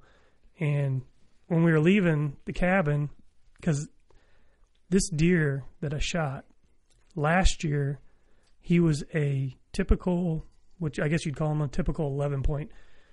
6 on one side, 5 on the other. Everything came off the main beam. There was no non-typical points. Right. And I figured him to be a mid-160s deer. And this year, he's got that forked G2 on the left. And I was like, man, if he could just grow that off of his main beam, he'd really be something. Right. Yeah. You know? Yeah. And so I was kind of torn on, do I really want to try to kill this deer or not? And so I was kind of staying away from his spots. And this was kind of a little bit in his range type of area where I was headed. Gotcha. And it was a spot I hadn't hunted yet. Mm-hmm. But I told my buddy, I was just like, hey, I hope I don't have to make a decision on whether or not to shoot a 180 tonight. Tough out here. Yeah, right? Just kind of joking more than anything. Calls his shot. Yeah. And so, well, I was like, oh, I just listened to the Casey's Pizza Challenge one, too. I was like, I should order a Casey's tonight. Yeah, that'd be awesome. Do the Casey's Pizza Challenge, kill a giant, and then message it to Kurt and tell him he's an idiot. Yeah, exactly. Just one-upped you. I would have loved that, by the way. Sure. So I go down there, again, sitting in a ground blind, and bunch of this food plot, you know, I've kind of figured out recently, I've been playing around with it a lot, but I've kind of figured out how I like to set up my food plots to where I've got a strip of switchgrass around the perimeter of it to kind of hide them. Yeah. Give them a little bit of feeling of security. Yeah. And so what I like to do is I'll drive past the food plot to where deer can see me in the truck. And if anything's in the food plot, it'll run them out. And then I can park and get in before they come back out. Right. Just sneak right in there. Try to. Yeah. Smart. Well, sometimes it works. Sometimes it doesn't. But I'd rather spook them with a vehicle than walking. Oh, absolutely. You know? Stuff they've never been down by. Or Exactly. They know once they get in the trees, they're safe. Yeah. And so I drove through. Nothing was in the food plot. And I was like, all right, great. So I go and I park and I get into the blind. And I'd actually just set the blind in there the week before. And I really didn't clear out any of the brush that was in there with it. Mm-hmm. So I had one of those like battery-operated hedge trimmers. Yeah. Oh, yeah. And I was just Are you talking like a ground blind or like an elevated blind? No, just like a pop-up ground blind. Gotcha. Okay.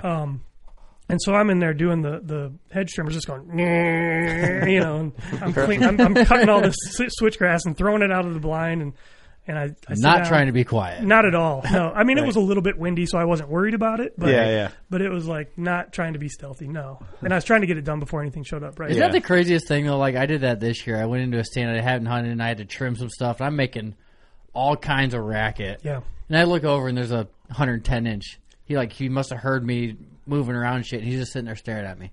Yeah, some of that stuff, crazy. Like with a saw or something like that, it's not like it'd be worse if you were talking. Right. Oh yeah. You know, like totally. You're better off to just almost rip the Band-Aid off, hurry up and just get this shit over with. I had like a hand saw, like I'm sawing with, like just rustling leaves and all kind. He probably thought I was another buck. I know a lot of guys who's killed deer. A guy who killed a few really like studs trimming shooting lanes and have his bow tied up to his pole rope and shoot him while he's trimming shooting lanes because I hear that. Oh yeah. Yep. But anyway, I know what you're saying. You're trying to just like get it over with and so I wasn't being stealthy at all. And I'm running that thing and I get it cleared out to where I can move my feet around a little bit or reposition if I need to and something comes out and then I look up and 2 does walk out almost instantly and I'm just like, okay, that's good. And I'm sitting there thinking tonight's the night I'm going to shoot a doe, right? Mm-hmm. And about I don't know what it was, 15 does or something come out. And this is a food plot that's just under an acre. And so it's about 100 yards from where I'm sitting to the edge of the timber. And it's about 80 yards wide.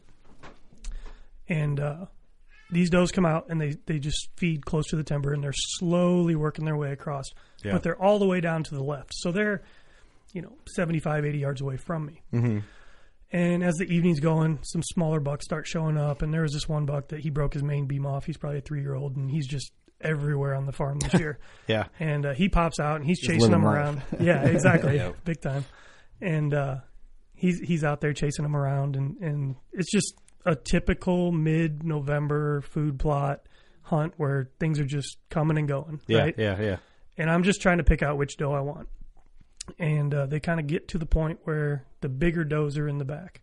And so all the little ones feed up, and they're like 20 yards in front of me. Mm-hmm. And the big ones are probably 35 or 40. And it's like, if it's a doe and they're not in a hurry, I'm just going to take a 18-yard chip shot when they give it to me or whatever. And so it's getting towards evening. The sun's getting down a little bit, and plenty of light left, though. a little doe pops out, and then a really big doe popped out, and I was like, ooh. That doe's way bigger than the rest of them. I'm going to wait for her to come Thick over old girl, right? Yeah, right. And so she's halfway across the field, and then the big deer comes out, the buck comes out, and I go, "This isn't a doe hunt anymore." Funny how real that quick. changes. Yeah, right. So did you look over and he was there, or did you see his rack first, or did he? He was just walking out of the timber. I mean, you can't help but see his rack first. Right. And a couple buddies have asked me about it, like, what did he look like? What was it like? This and that. And the best way I can describe it is like, if you guys remember watching those shows where guys are down there in Texas and they're in those, big shooting lanes, and a 150-inch deer comes out and he just looks so much bigger than every other deer. Yeah. It's like that, except it's not a Texas deer. Yeah. Yeah, it's a world-class whitetail. Yeah. Right. Yeah, so he comes out and I'm just like, oh my God, he's really big. And he's making his way. I mean, the ball of does is literally right in front of my stand, or my blind. Yeah. And he makes his way across the field. And again, I just get in that zone where I'm just like, rangefinder up, shooting every single doe. Which one's he going to come over and try to, check out? Yeah. As soon as he's inside of 40, I'm definitely going to rip. You want to be ready. I'm ready. And he gets 3/4 of the way across the field, and this little 2-year-old buck pops out right where he came. And this deer sprints past him and blows every single doe up. And it's just like chaos in the field for like 30 seconds. Man. And I'm like, oh, shit, what's going to happen now? Well, that little buck stops like 28 yards in front of the blind. And the big one just lays his ears back and like stiff leg walks right over towards him. You some bitch. What'd you do? Yeah. You weren't running that scenario through your head, were you? Not quite. No. But when he got to about 28, I let him have it and hit him in the shoulder, and looked like I got about half of my arrow penetrated in him. Yeah. And he just ran straight back across the field. And there was a bunch, the little buck had scattered them all. So there's deer literally every direction from the blind out in front of me. Yeah. And this buck runs across, and he stops on the other side of the field. And I pulled up my phone, and I'm like videoing him as he's standing there, and I'm going, if he's standing there, I better get another arrow in him. So I just throw my phone down, get my rangefinder up. He's like 78 yards. I'm like, shit, that's a little bit of a poke for me. I'm not pinned to 78. Yeah. I'm like, can I stack the pins? Can I try to get this? If he's going to walk off, I want to at least give it a shot to get another arrow. Yeah, right. Yeah, at this point, it's like you've already shot him. Follow Absolutely, up. yeah. And so, I had to make sure the people not half paying attention. He's already been shot. Yeah, he's bleeding, and his head is low. He's hurt bad. Get another arrow on him if you can. Absolutely, Yeah. That's my philosophy. You got to try, right? Hey, if he's standing there. Yeah. So sure. I'm getting another arrow out of my quiver. I'm knocking it, and I'm range finding him. And next thing I know, he starts walking to my left, and a little doe is out there, and she walks right in front of me, like comes back to me, and he's just like every step is a big limp, you know. And he walks right back to 25 yards, and I drilled him again. No, are you kidding? Swear to God. And he didn't make it out of the field. Double longed him. He ran about 50 yards and piled up. Holy cow! Unbelievable. What? Yeah. So he was shoulder shot, and but it was lethal. I mean, okay. Yeah, the first shot was lethal. The first shot was absolutely you lethal. half an arrow in him, right? Yeah, so half arrow. Definitely dead. Oh yeah, absolutely. So you're like in offside shoulder at this point, pretty much. Yeah, is what exactly. It sounds like. He's hurting, and he's still going after does. Correct. That's dedicated. Hey. Yep. But that little one came in there and got everything all screwed up, and it's like, did he think, another buck just came and poked me? Like, Maybe. Nobody knew what was going on exactly. That's awesome. And wow. Yeah, wild. Had his mindset like the right way for him to come back. Absolutely. Dude, man, that is badass. It was crazy. That 2.5-year-old snuck up on me. I don't know where he went. But. Yeah, it's like, hey, he's ninja. I bet you that'll never happen to you again. I guarantee you it won't. I mean, that's just insane. I've never gotten a fucking crazy. So what are you thinking when he comes back? Are you like, I'm like, let him come. He's walking this way. Right, I'm just going to right. let him come. And, At same that- thing. You're in that mindset where you're still so zoned in on what's going on. You Like, hammered him on the first one. Yeah. And now he's coming back in for another hammer. At that point, I would be like, this is not happening. Kind of a little bit. That was running in the back, but it's just like, okay, how close is he going to get? You got to, inside of 30, you got to Were you amped up then, though? Like when he's walking back? Yeah. I mean, still in the zone. I was it was like Jordan shooting free throws down 2, Game 7. You know? Oh, I mean, like man. you're just like it's. Damn. That's yeah. a good analogy. Well, I mean, he's already done the hardest part is getting the initial shot. Yeah. in. Right. Now it's You follow gotta up and finish it. finish it. Right. Yeah, Now Exactly. he's saying, you want another one, Yeah, bro? pass That's him- fine. or Come pass on him back. the ball. Yeah. dude. So come in, smoke him again. How far does he run? 40, 50 yards. And you see him go down? Oh, yeah, I saw him go down. I saw him. He just walks over to the edge of the food, runs, and as he's running, you can just see blood spraying out both sides. yeah. And I'm like, this dude is done. And You are fucked. Yeah, pretty much. What do you say, Ross? You were so This fucked. deer is so fucked. Yeah, it was You over are for him at so- that point. So I want to know about like the walk up on this thing because this thing is this is what whitetail dreams are made of. Absolutely. Yeah, so like I said, I was thinking he's a 180s deer, right? And like that was my dream, was to kill a 180 class gross typical whitetail deer. Yeah. And so I am already like, this is like one of those days that you just don't get enough of in your life. Like, I got to take this in. I'm by myself. So I ended up I called Rachel and I was just like, I killed the big one. And she's like, way to go. Awesome. Enjoy it. You know, call me later. See you later. I was like, yep. Yeah. And then I called my dad and I was like, hey, cause we work together too. And this is a Friday afternoon. And I'm like, hey, thanks for letting me chase my dreams because I just killed a fucking giant. Fucking giant. And he's like, yeah, okay, good job, And then I texted him a picture, and he's like, wow, that is a really big deer. Okay. Hey, you weren't shitting. Yeah, exactly. So no, it was cool. I had that. One of the things that's great about deer hunting, is the camaraderie. Is being around buddies, The and people you meet and everything. Yeah, absolutely. I don't know that I've met any bad guys that are serious whitetail hunters. They're all Agreed. pretty, To be agree. honest with you, pretty that's why stand-up we dudes. all started this podcast. For sure. Just Yeah. kind of get together every week and bullshit about hunting. Absolutely. Yeah. It makes sense. But so I had Josh and my buddy Nick were both out there in different spots. And it was cool that I was by myself and I got to go up and I got to sit there and have a minute with this deer and just be like, this is real. Yeah. Yeah. Thank you. It was really fucking Yeah. cool. Yeah. And so then, I gotta ask you something. Yeah. Because I know I would do this and there's no shame in it.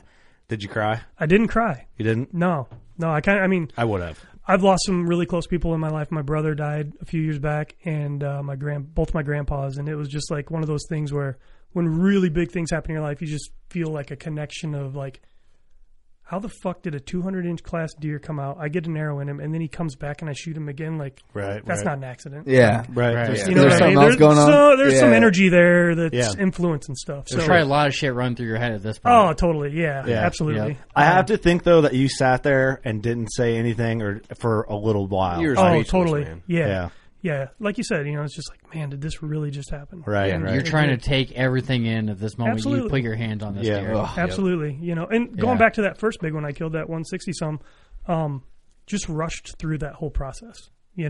Hurry up and get him out of here. And, just like, all right, we got him. Let's get him in the truck. Let's go. Yeah. Oh, high fives and this and that. But then no pictures, no looking back going, Yep. that 5 minutes that I just sat there and just looked at that deer, that was really cool. Like, I didn't do any of that with him. Yeah. Yeah. So not doing it and realizing that I didn't do it since then has made me appreciate the deer that I kill a little bit more now. That's really cool, man. Absolutely. That's Yeah. really cool. Yeah. I'm all about that too, man. It's humbling, Like, if a buddy calls me like, dude, I just shot a giant or shot the big one, I'm like, dude, take in the moment. Like, don't rush down and go and get them. Like, call everybody you want to call right now. That's like, right. Celebrate. And live it up. Like, Live it up. Get down and then take a deep breath. Like, I took a video, the first buck I shot this year.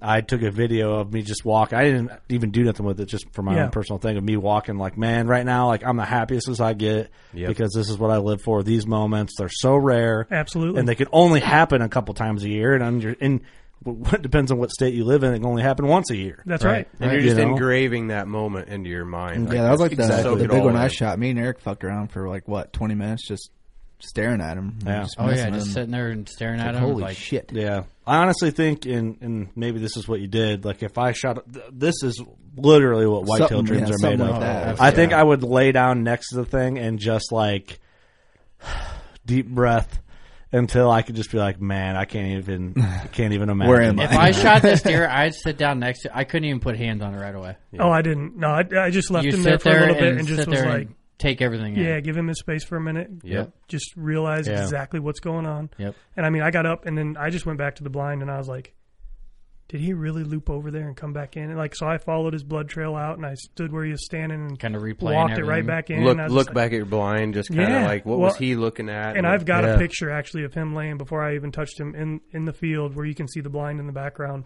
And cool. It's pretty neat to me. You know, Man, I know everything about that picture. Yeah, no, that's very special, man. Yeah, absolutely. So I do all that, and I get right with everything, and then I jump in the truck, and it's probably getting to where it's probably sunset, but there's 15, 20 minutes of shooting light left.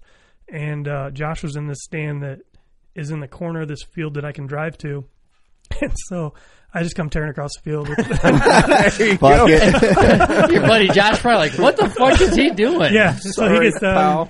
He's like, what's going on? He didn't know you shot it? He didn't know I'd shot that deer. I didn't tell anybody. No, I just pulled up and I was like, "Hey man, you seen any deer?" He's like, "Yeah, he just blew like 30 out of the field. What are you talking about?" And I was You like, just pull up to his stand and roll down the window. What are you doing? Blaring like AC/DC or something. Oh yeah, that would be perfect. What are you doing up there? Dude, I was honestly going to say that, joking around, but I'm so glad you actually That's did hilarious. Absolutely. So he jumps What's up, in. pussy? And, yeah. So he jumps in and. I just hope if one of these guys here, if I shoot this caliber of deer, that's happened to one of you guys. I wouldn't expect anything less, and I would hope you do it. Absolutely. So he gets in and he's like, "What's going on?" And I'm like, kind of a big deal. Yeah, we got one I on shot the a ground. doe. I was like, we got one on the ground. He's like, all right, cool. And I'm like, yep, it is cool. And didn't really want to feel like Just blow let it them up. know. I didn't Yeah. show them any pictures, didn't tell them what deer it was or anything like that. And then they came back and I was like, let's go shoot it. Let's go grab them. And they're like, which one did you get? And I go, the Fork G2. They're like, what? I was like, yep. And again, the whole time, all summer and everything, the pictures of this deer, I'm saying he's probably going to make 180. That's what I'm guessing. And the mask kind of throws you off. The spread throws you off a little bit. But Yeah. Oh, yeah. he doesn't photograph well as a live deer, but he's just enormous. Should we break him down? Oh, I want you to finish your story, but I Yeah. do want to break him down of what he is for the listeners. They'll see the cover art and stuff, but So we had to move the other 30 pack. So where this deer died, we could drive the truck right to him. Mm-hmm. So we get back out there, and it's dark now. And we get out there, we drive up to him, and the guys, we get out, we walk up to him, and like nobody said a word for like 2 minutes. We're just literally like 2 minutes. They're just like, holy fuck. Like, that thing is enormous. And then we just started taking pictures, and we got him in the truck and took him back. And then, even looking at him on the ground, I'm like, man, he may be 190. And, I'm not a certified scorer, but I think I'm within an inch or two. Yeah. And so we get back to the cabin and we get a tape out and we're writing the numbers down and go inside and start adding them up. And I'm like, holy shit, Just keeps going up and up and up. Yeah. I mean, the right antler scores 93 and change as a typical. Yeah, as a typical. And he's And got a thunder 21 inch roll. inside spread. And there's dozens of deer, maybe hundreds of deer that have been killed where you can say if this or if that, he could have been a world record, right? Yeah. Well, if this deer matched his right side if his left side matched his right, he'd be 206 and change. You're almost to Perfect, the world typical. record. It would be a Pope and Young world record. I mean, this Yeah, deer Pope right and Young world record. You're right. Yeah. You're right. it's almost two different deer on each side of the Yeah. That's right. It is. Yeah. So let's break him down as far as like what he is. Let's go with his right side first. Yep. He's got 7 typical points. And that's pretty much all you can say. I mean, he's just a big, He's tall, straight up picket fence, man. Yeah, he's a Picket picket fence. And the thing about this deer is he's got great mass and he just All carries around. it all the way Well, out. and one thing too is what makes a big difference in a deer going 150, 160, like as a 10-pointer, is really good fours. Right. And a lot of guys overlook the fours. The fours, once you get up to that point, that's what pushes them, I feel, to the next. To make 170 as a typical 10, you got good fours. That's right. You got to have good fours. This buck's got a good G1, a good G2, a good G3. The fours are still going as good as the 3. It's like almost like a And perfect. a solid 5. Yeah, a solid 5, Yeah. and then there's a 6. Yeah. Yeah. And you got to think about the main beam on it to fit all those points. Yeah. There's a countable 6.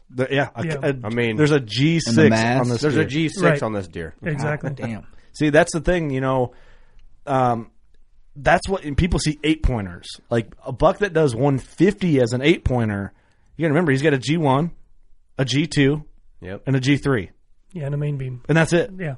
Right. You know, so a lot of guys will see a framey 8 and be surprised, because I'm a measurer, so I measure a lot of big 8s that look like really giant bucks but don't measure like what they look because the points aren't there. Yeah. Right. The frame is there, but the points aren't there. This thing's got frame and points. Yes. And you need They that just keep going. to go 200 inches. Well, he didn't quite make it, but he's close. Was he like close 198? enough. Yeah, 198 7/8 is what I came up with. Holy smokes. You know, I'll be honest. If I shot a 198, I'd be like, yeah, it's fucking 200. And Don't think a few buddies haven't said that. Right. My buddy Jimmy's like, you can't find another inch and an eighth in there? I was like, I could try. Remeasure the G6. Yeah. Just remeasure one of the tines. Come on. Yeah, for sure. But no, like you said, I mean, he's got it going on. That right side's crazy big, and then the left side, he's just got super huge G2 with the fork coming off of it, really long G3. Giant 3, yeah, and good mass all the way through. He's beautiful, man. I appreciate it. That is a beautiful buck. You sir are a killer, man. That's you a are monster. a killer. They're all monsters. It's I'm Everybody gets surprised. lucky. It's funny. Like we started chatting on Facebook and then started texting and just kind of hit it off, you know. And I'm like, man, why don't you come in? Let's record. It'd be fun. Sure. And of course, you're exactly how you said earlier. It's like good big buck killers are all good people. Oh yeah. And I think you're part of our crew, man. Like you could fit in with all of us. Like Absolutely. I wish Chandler was here to kind of mix up with us. No kidding. But no, man, congratulations from big mule deer to giant whitetails. I mean, I'd love to see the mounts you have at your house. Well, I appreciate it, man. Yeah, and swing by sometime. There you go. I might have to. I'll bring some Bush Light. Yeah, for sure. But no, that's an absolute stud. Man, you know what? We didn't do the unpopular opinion segment. We can't forget that. We'll do it at the end this time. We'll switch it We'll up. do it at the end, huh? But yeah, might as well, right? I forgot we got so into whitetail talk right off the rip that we forgot to do our segment. But I will say, one hell of a fucking season, man. Dude, for sure. You know, and definitely you can't deny the fact that there's a lot of luck involved in that. Like, I didn't say I'm going to go kill either of these two deer. Like, actually, the deer that I pegged and I did the right things on, I didn't get. You know, he's still out there, hopefully. But it was calculated, though. It's calculated, and it goes back to previous year's knowledge and build up. Some of that for sure. But it goes back to my freshman basketball coach told me you can't kill big deer if they're not there. You know, you just got to hunt places where big deer are at, and if you give them enough time, and you don't push them too hard, you'll get a chance at them eventually. Can we dive into that a little bit? Sure. As far as like pressure, entry, and exit, I mean, that's got to be big things on your tactic list, right? It's getting more important the more that I hunt. Absolutely. Yeah. I used to be one of those guys, you know, that like the harder you work, the better you're going to do, right? So get in there and bust everything up and push and try to get in on them and do what you can do to you know, be in the woods. Right. And I don't know that that's the answer with my farm specifically. Mm-hmm. It seems like the more that I lay off of them, especially in the evenings, like if you go in when they're bedded and you're pushing them around, you're screwing yourself up. Yeah. The thing about our property is when we first got it, none of the we didn't see bucks early season, hardly ever. We wouldn't see them in the summer. They'd show up in the rut and then they'd be gone. And we've done a little bit of you know, timber stand improvement and putting in some native grasses and things like that, and worked really hard at trying not to put pressure on them all year long. You know, right. Making a better habitat for the deer. And I guess so I'm sure you follow Don Higgins. Don's a different class. I mean, he's just right. He's where we all wish we were. Absolutely. Right. But he did a video, and you know I haven't been a Don Higgins fan for a long time. Not because I didn't dislike something he did in the past, because I didn't really know too much about him. And that's just because who I followed was different at the time. But anyway, I've discovered his YouTube, and I'm like always on Don Higgins' YouTube watching stuff. Well, he did a video about pressure. Mm-hmm. Like, you know, you got the guy that needs to go in and mow his food plots all the time and go and dig holes and bury kiddie pools and fill them full of water and go over here and put fucking 90-degree rubbing posts everywhere and going in there pissing in scrapes. Like, you feel like you're actively doing all this stuff. And I don't think he mentioned this, but on my head, you got guys that I'm going to go in there and put up this licking branch and do my vertical post and piss in this and kick around dirt and then post all these pictures to show everybody on the internet how badass of a deer hunter I am. I'm putting all this work in. When I see that, I'm personally like, ugh. Like, you're kind of going backwards there. It's too much. It's too much. Doing the collar grab. Yeah, doing the collar grab. Like, ew. But but you want to do that stuff because you feel like you're doing something. Right. But maybe you're not. Well, I do a lot of food plot stuff. Yeah. On the edges. On the edges. You got to give those deer space. And that's a big thing Don Higgins talks about is the number one reason people don't kill big deer is too much human pressure, right? Mm-hmm. And how can you argue with a guy that's killed 3 200-inch deer in the last 3 or 4 years, whatever it's been? I try to argue with Ross all the time. It doesn't work. Well, what do you think, Ross is wrong all the time. Yeah, what do you think? What's your take? What's my take? Take on just... Oh, yeah, you Killing just went giants. overdoing it? I in my opinion, I like to pretend I'm surgically removing a deer from the woods, and I don't want to overdo it. So you save those spots. That's a great... God damn, is that your saying? Did you just come up with that? That's a good point. I mean, you only do surgery once, right? Yeah, you don't want to go back in there again. It's I don't want surgery again. I don't know if I've ever heard that put that way. Have you? No, I haven't. That's a great I mean, analogy, honestly, though.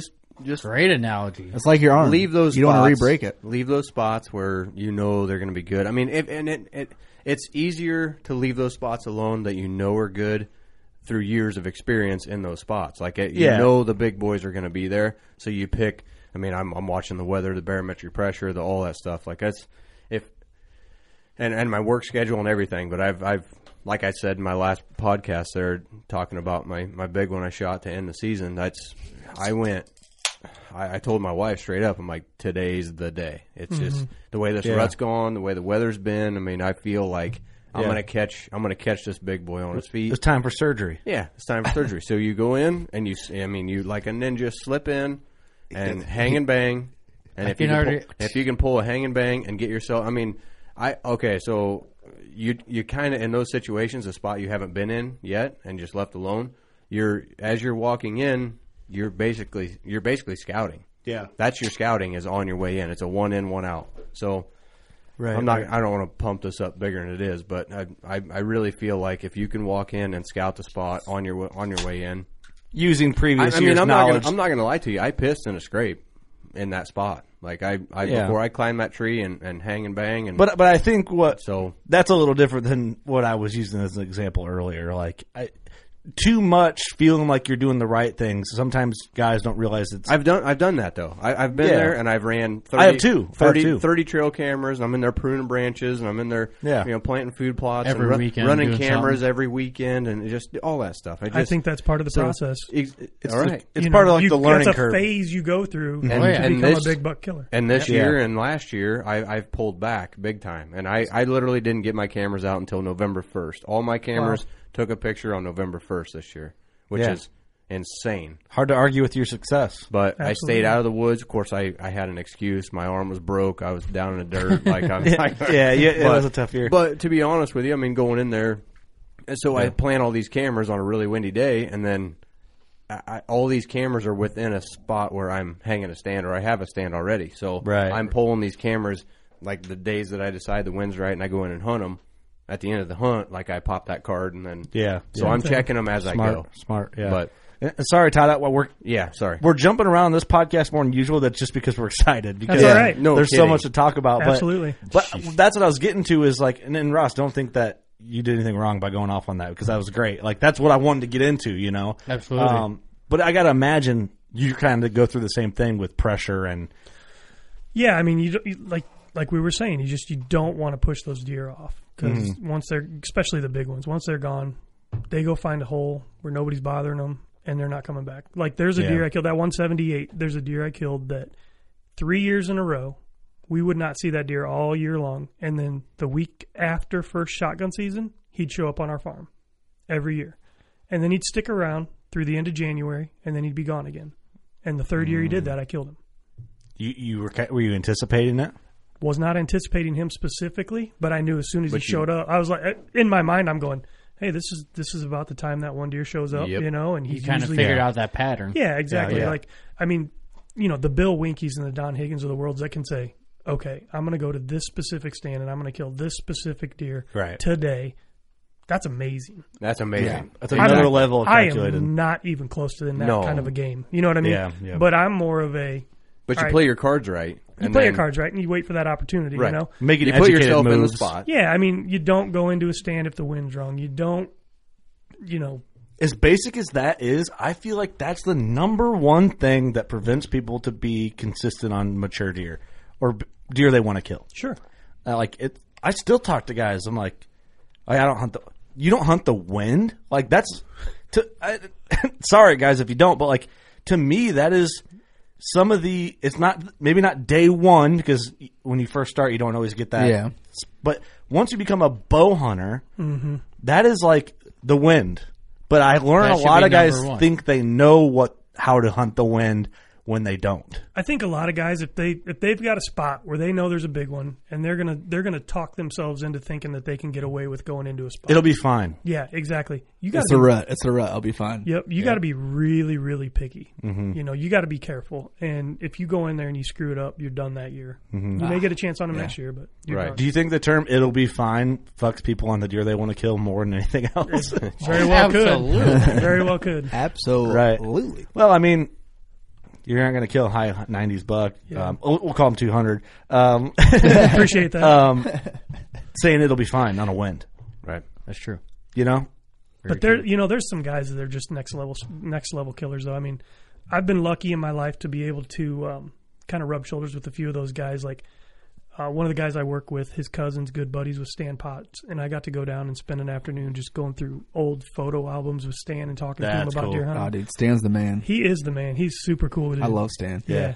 That's one guy we haven't had on the Where the show. mustache Oh, you come got to from. get him. You got to get him, man. He's great. I'm following his footsteps. Give me that a minute. wonky eye, and I'm good. I'm sure I know a guy who has his phone number. Yeah, we do. We talked to him on the phone at deer camp that one time. Remember? He's a great Missouri? Stan Potts? Yeah. Philip called him.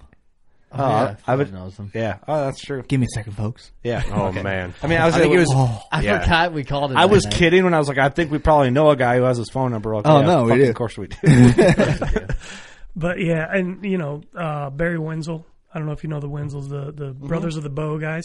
I went to a thing he was doing one time, and we're walking around the timber, and this is February, March, and he's showing us stands and why he's in these stands, and it's like super, super just basic stuff. And once you understand it, it's like, yeah, that's obvious. But until somebody tells you these things, it's like, shit, I would have never thought of that. Right. Like he's talking about going in and like, okay, you want to hunt this wind? Do you want to hunt this stand in a south wind? Go in on a south wind sometime later in the year. Put a little smoke bomb up in your stand and see where He wrote that an wind article goes. about that, didn't he? He may have. I don't Just know. sit there But and he was watch talking- the wind. Yeah, and he's like, one time I did it. I put this smoke bomb up in the stand, and I was walking back out, and I go, 300 yards this direction, turn, go down this other draw. Next thing you know, I'm smelling smoke. You can see And he's it, like, probably. and it's the complete opposite direction. Right. And he's Yep. like, no wonder why these deer are snorting at me over in this one draw when I'm When you thinking think that- you're hunting the right wind. That's then- exactly right. Yeah. That's So, I mean, next level I shit. read. Really? That is really next level. seriously. Man, I have to try and Google search that. I used hunting magazines in school or my Right. jam. I read an article. It had to have been him. Had to Same have been. thing. Set it on Yeah. the platform. Get out. View. Look at it. See what Yeah. it does once it hits a certain almost like Exactly. hit an eddy, Right. and then change how it fucking leaves the eddy and stuff Yep. like that. Yeah, because when you think about it, you see a stream water going down in a stream or a creek or whatever, and it hits a rock and it's swirling and stuff. Air's doing the same thing. Yeah. Exactly. Absolutely. Yeah. And it does For sure. it does it quicker and more. Way quicker. Yeah, Yeah. exactly. Yeah. Quicker and more. Yeah, for sure. Quicker and more is the best way. Yeah, dude. Wage brain. I hear you. Yeah, Damn, I better load I'm up thinking hard here. I better load up on smoke bombs this year. Hey, For sure. stop at those little 4th of July fireworks stands and just buy They them. always out. sell Snakes and sparklers. They're the only ones we like. We're gonna just start.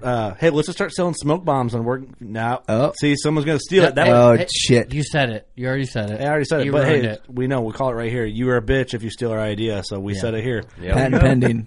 Deer smoke bombs. Patent pending. Scentless smoke I bombs. can't say that, but it. Yeah. Oh, you don't know. We could. I'll file one right after this podcast. Patent pending. It's not released yet, so. No, man, dude. What a killer season. Thanks for bullshitting Thank with you. us. Yeah, absolutely. Amazing season. I was going to bring up one other thing. Late season hunting quick before we go because Absolutely. we've been having questions from listeners like, hey, you guys going to do any late season stuff? Oh, yeah. And, of course, Big time. Scheduling's just tough. Ross, you shine in late season. That's your time. wasn't a huge fan of late season hunting until I got some properties with some crop and basically stuff deer like late season. Todd, do you feel that late season hunting is something you enjoy? Do you? I feel like it depends on your property too, right? You know. Yeah, it does. But specifically, like for me, when I'm planting food plots, a lot of times I'm not thinking about, oh, can I kill deer in this plot? What I'm thinking is, I want to keep deer on my farm with this plot. Yeah. And one of the things that Winky talks about is you want to give your deer a lot of options, right? And it could just be, it may not be that you're going to go kill deer on a spot, but it may be a plot that you're giving deer an opportunity to escape a bully buck that's on the next ridge or something like that, or just giving them a free zone for them to come out and or eat even pressure. like neighbors' pressure on one of their cornfields or whatever it is. Totally. So a lot of my food plots are with that in mind, and especially that January, February, March time frame. I plant a lot of turnips on my place, a lot of turnips. So late season, it's dynamite. They're hammering. Yeah. Hammering. Yeah. Yeah. And Ross, you're a big guy for late season. So is Clint Casper. He loves I late love season. that late season, man. I mean, like I've said before, I mean, there's guys out there that really like that, and I do. I mean, I've had a lot of really good encounters that first 5 days of October where you're catching them off that summer pattern, and then it goes into rut, and I've been in the struggle. I mean, the rut struggle sucks when you can't. You're hunting your spots. You sit there, you put the hours in, you spend 84 hours in a tree, and between October 6th until November 12th, and it's just unbelievable how you haven't had an opportunity to kill a deer yet. You feel like you're just driving it in, but I feel like you can pattern a deer late season. You get that food, and then deer are slaves of their bellies. So I mean, when they're hungry, they need to eat. So if you've got food, they're coming, and then you just lay back and wait until the big boy shows up. And the really cool thing about late season is those deer that you had in velvet. For me, I guess on my pieces of property, the deer that I got pictures of in velvet disappear, and you don't ever see them. But then they always come back late season when it's close to Christmas or whatever. Now it's like, okay. Or you even get a new rambler rolling through. Just coming around and hanging out. Hitting your food source you put work into. And so he's hungry. I like that late, cold. I mean, they're driving to that food. So. Do you think that you can get away with a little bit more late season? Well, if it's cold enough and you're trying to open a window or you're trying to move in your stand, I mean, that popping and cracking, I mean, are you talking about like... I'm talking about just like you can... It seems like a lot of times late season stuff, what I like to do is get in on a food plot. And typically what I've got my setups is they're coming out of timber to a food plot on the edge, and then they're going to work through that food plot and go out to the big ag fields behind me. Yep. Right? So most of the time, I'm either going to have someone come drive in and spook the deer out of the field for me, or if they get out far enough, and certain setups, I can get into my truck, but I still have to drive out through them, and I'm going to spook them. But it seems like they're back the next day. Yeah. Yep. Because there's been lots of times where I'll call my brother, and I know my dad's loader tractor's plugged in for chores the next morning. And I'm like, hey, you got to come get me, get in the loader, get in that JD, and come back here and get me. And hop in the gleaner, come pull back. Right up. I'm like, dude, don't break down on your way though. It's pretty cold. I don't know if it'll start. I'm like, dude, pull right up to the tree. Like, this is my spot right here. This is where I'm at, and pull right up to me. I'm gonna jump on the footstep of the tractor, and I'm just keep driving right out. And you're right. I mean, they're always back. Yeah. You're not blowing them up. Do you think it's just because at that time of the year, like, they have to come back? Right. As far I think as, so. And whether it's after dark or right before dark or whatever, like they're gonna come back because it's like you said, Ross, they're slaves to their belly. And like what Ross said earlier, I mean, it's not human pressure. They're used to tractors. They're used to They've never been ran down by a gleaner. Right. And to be honest, just a gleaner, we're fine. I don't know. Did you guys see that one on Facebook that supposedly somebody ran over with a combine and you could see its shoulder working and stuff? That was nasty. I don't think that was a combine, unless it was like a flex draper with a cutter bar or something. No, that had to be he ducked underneath a barbed wire fence or something. Oh man, I don't know. It looked like somebody was catch and release backstraps. It's like someone just threw like a hatchet and just cut them right. Yeah, but to be honest with you, on a late season hunt, I'll shut it off after this. But no, you're good. So thank you for bringing it back. The 2016, I killed that Flyer 2 buck. That was the last really good buck until this year that just went crazy. But that 2016, Austin was with me in the tree or in the blind, and one night that buck that I ended up shooting, camera light was failing. Like we were right on the cutoff as far as shooting light, pushing it. And I actually brought my Primos Coyote Howler with me, and I opened the window and I just blew that thing, just barked and howled and did all kinds of stuff, and I blew every deer off the field. And he looked right at us. He had it on camera and everything. It was just like, brrr, and he looked right at us and just jetted out. I thought, That's smart. Totally screwed that deer up. That's Right. for sure. And it wasn't, I don't know, 5 days, 6 days later. That deer, he'd been in and out of there, according to the camera, but the wind was wrong. So he came back, and we ended up shooting him. They hear coyotes every day, That's man. awesome. Yep. I've heard that too. Scared the shit out of that. Our deer, buddy though. Dana Pace had his son come in and howl.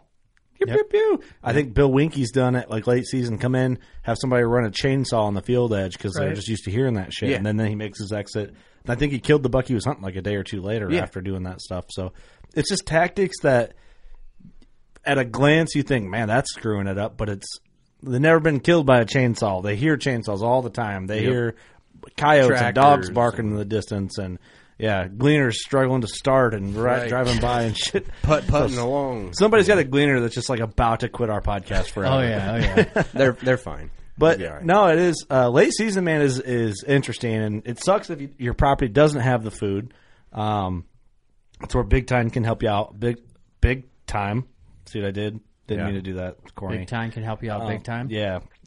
Nice. Is that what you're saying? We know what you're saying. There's Sick. going to be sick. Nice. There's going to be a lot of people that already have been writing in, but it's like, well, what if my deer's not hitting the food in time and it's dark by the time it gets there, and then, but I don't know. There's a whole lot to control it because it would go with your pressure earlier in the year. Yeah, but I think that's one of those situations where if you've got good food and they're coming out late, you got to wait for one of those days where it's going to be -10 that night. You got to wait for a super cold day because those deer are going to have to come out and feed before that.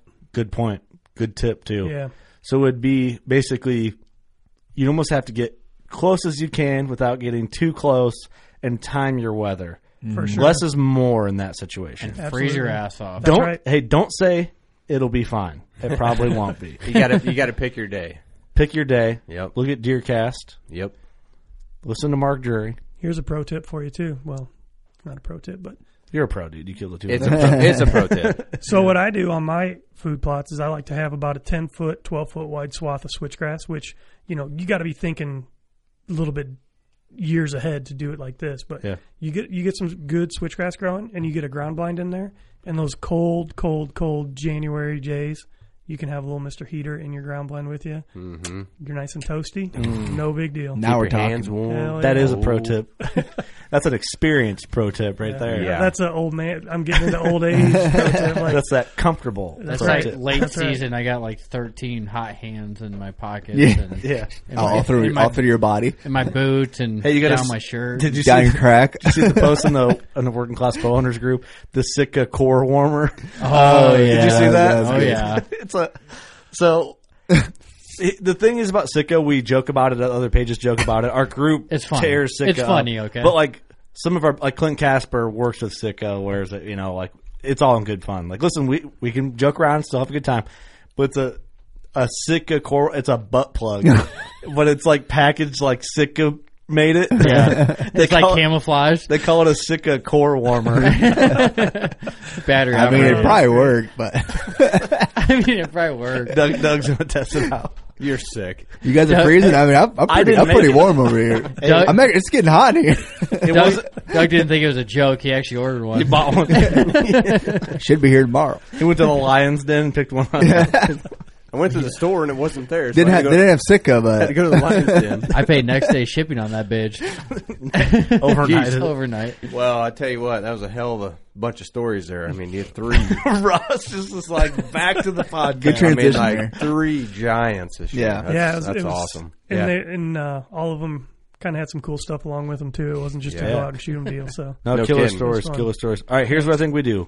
We close out on the unpopular opinion segment, a new thing. And the unpopular opinion segment, didn't know it was an unpopular opinion until I thought about it this holiday season. And some people might think when you're decorating your man cave. Our guest actually brought it up. I know. I wasn't going to try to put him on blast, but I guess we are. We are. We're doing it now. Well, there it is. So I guess the unpopular opinion is it's tacky to put a rubbed up tree in your house as a Christmas tree. With a mount. With a mount. Yeah. Give us your thoughts. For me, Christmas for me is so much about my kids. Like, my girls would kill me if I brought a Christmas tree in and rubbed it up like a deer. Like, they get enough deer in their life as it is. Yeah. It just needs to be a little bit of separation there for them. They don't need the Charlie Brown tree by cause of deer. That's right. Exactly. So, I mean. Do you run a real tree or a fake tree? We go real. Real. Okay. Yeah. Oh, yeah. Yeah. Real tree. Yeah. Oh, yeah. For sure. Real tree. So, all right, we'll double down. Real tree or fake tree, and what do you think about the rubbed up Christmas tree, Ross? Okay, so I say don't base your main Christmas tree for the kids, the family, everybody on something like that. I would say if you have a full-bodied whitetail mounted and he is making a rub on a fucking old rubbed up tree, then and you throw a little bit of spritz on it and a few lights and whatever, and then plug it in just for the season, but it's already in the corner. Like it's part of your mount. It's it's just a mount that you just decorated for Christmas. You're cool. Outside of that, no. I love the specifics. Well, that was very. We holiday based. This is how you get away with it, or you don't. I mean, what the fuck? You know, I'm with you, man. I'm with you, Eric. Opinions, thoughts? We run a fake tree. Right. Well, my wife does. Like a full-blown, real fake, like a full-size? Full-blown, full-size fake tree. About an 8-footer. 8 right, foot. Classic. Yep. Almost to the ceiling. Classic. Maybe 7-footer. Well, 7. Give or take. Okay. I would say I'm not for it. For the rubbed-up tree? For the rubbed-up tree, I'm not for it. Like, if you have a man cave like Ross's, where the theme is deer and critters and stuff, absolutely go ahead and do it. But your main tree in your house, like the main attraction, nah. Okay. I was gonna go last, but I'm gonna go next so Doug can follow up on me. So you throw in like this rubbed up tree and lean it in the corner, and then you just like 3-inch lag this buck. I go 4-inch right up against the wall. Okay, 4. Yep. So run her right into the wall and just from the outside of the wall. Stick a shoulder mount next to this leaned up tree. Yep. Yeah. Okay, I got it. Here's where I'm at. I'm a fake tree guy. My wife is a real tree person. Well, no, here's the thing. I'm scared to death of the fire hazard with all my deer mounts. Okay. That's my thing with a real tree. What are you lighting it with? What's that? I mean, like, what are you putting lights on? I mean, are you like light bulbs on this tree and you're scared about that? The electrician's coming out right now. Hey, it's a real tree that's going to dry out. You ever lit up a Christmas tree? Yeah. They light up. I just don't want to happen. Yeah. I don't want like an accident. Wait, have I? Accidents. Yeah, you spray it down with water. You got a backpack sprayer or just like a hand pump sprayer? Just spray it down too with much water. work. I'm going to do that shit with the fake trees. Put it in the box. Never mind. I'm going to leave this alone. Just talk. I don't really have an opinion on the rubbed up tree, but I have been seeing the holiday posts. I'd say your man cave, it's fine. In your house, nah. Yeah. But if you have a full mount, by all means, put some lights on that sucker. Bingo. Kurt nailed it. But don't put Santa hats on your deer. Please don't. That was one of my questions. I'm not a fan of the Santa hats. What do you think about? That goes along what do you think with about this. Decorating your mounts? Nope. Because I've seen a lot of people. I'm not do a it. fan personally. My wife does My mounts every are year. sacred. She does? Oh yeah. Doug's going home taking don't hate Santa her hats enough. off his deer. I feel like it Well, just takes away Doug's from like, the son animal a of a- little bit. I agree. You know? I'm with you. Well, my opinion, Not cool. Not cool. basically, is I live by myself in a big ass house, and I do zero Christmas shit at all. So there's no Christmas tree. There's no nothing. Doug's Christmas I got tree. beer. I got beer in the fridge, and I'm good. The Christmas tree at Doug's house. The old fur growing out in his yard. Yeah. There's a tree out in the woods somewhere. That's a Christmas tree, right? Yeah. He just has a random tree out in the middle of the woods that has lights on it. It's like the only thing that looks anywhere near a tree is the bush light. Yeah. That's it. That's all I got. Well, cool. That's the podcast. Yep. Want to close out with anything? Any shout outs? Anything like that? No, I mean, Give us appreciate something you to- guys bringing me in. Yeah, give us something. YouTube video, maybe? Yeah. Oh, yeah. So the 179-inch buck on October 30th. It's totally raw footage, but Cool. don't let your kids watch because there's a couple of F-bombs thrown in at the end Yeah. after I shot him. So They're cool that I'm sure they heard Right. this. Yeah. I'll put the link to that. You have to send Sure. it to me. I'll put it in the description of the podcast. I can do that. I can find it there. Ross? I'm good, man. Doug? Awesome season. Congrats to you. Thank you. And good luck to everybody out there still. I know I'll be grinding, so it is what it is. Eric? That's right. Yeah, hell of a season, man. Congratulations. Appreciate it. 3 awesome, amazing deer. No kidding. The dream season, man. That is the dream That's season fucking right crazy. there. Yeah. My closing, thanks for coming in, man. Appreciate it. The conversation was fun. I think we have a lifelong friend now. Welcome to the family. Thank you. You'll probably try and leave this family eventually, but you can't. You can't. Can't leave. It's a cult. All right, I'm in. You're stuck now, Sounds buddy. good. All right. Thanks, everyone, for listening. Good luck out there. You got some left in you. I know you do. Keep your head up. And go shoot your bow. We love you.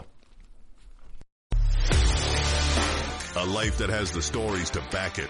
A life to be proud of. It's a Winchester life. Yeah, baby. 6'8" Western. Oh, mule deer, baby, right there. Tune in every Tuesday at 7 p.m. Eastern on Waypoint TV.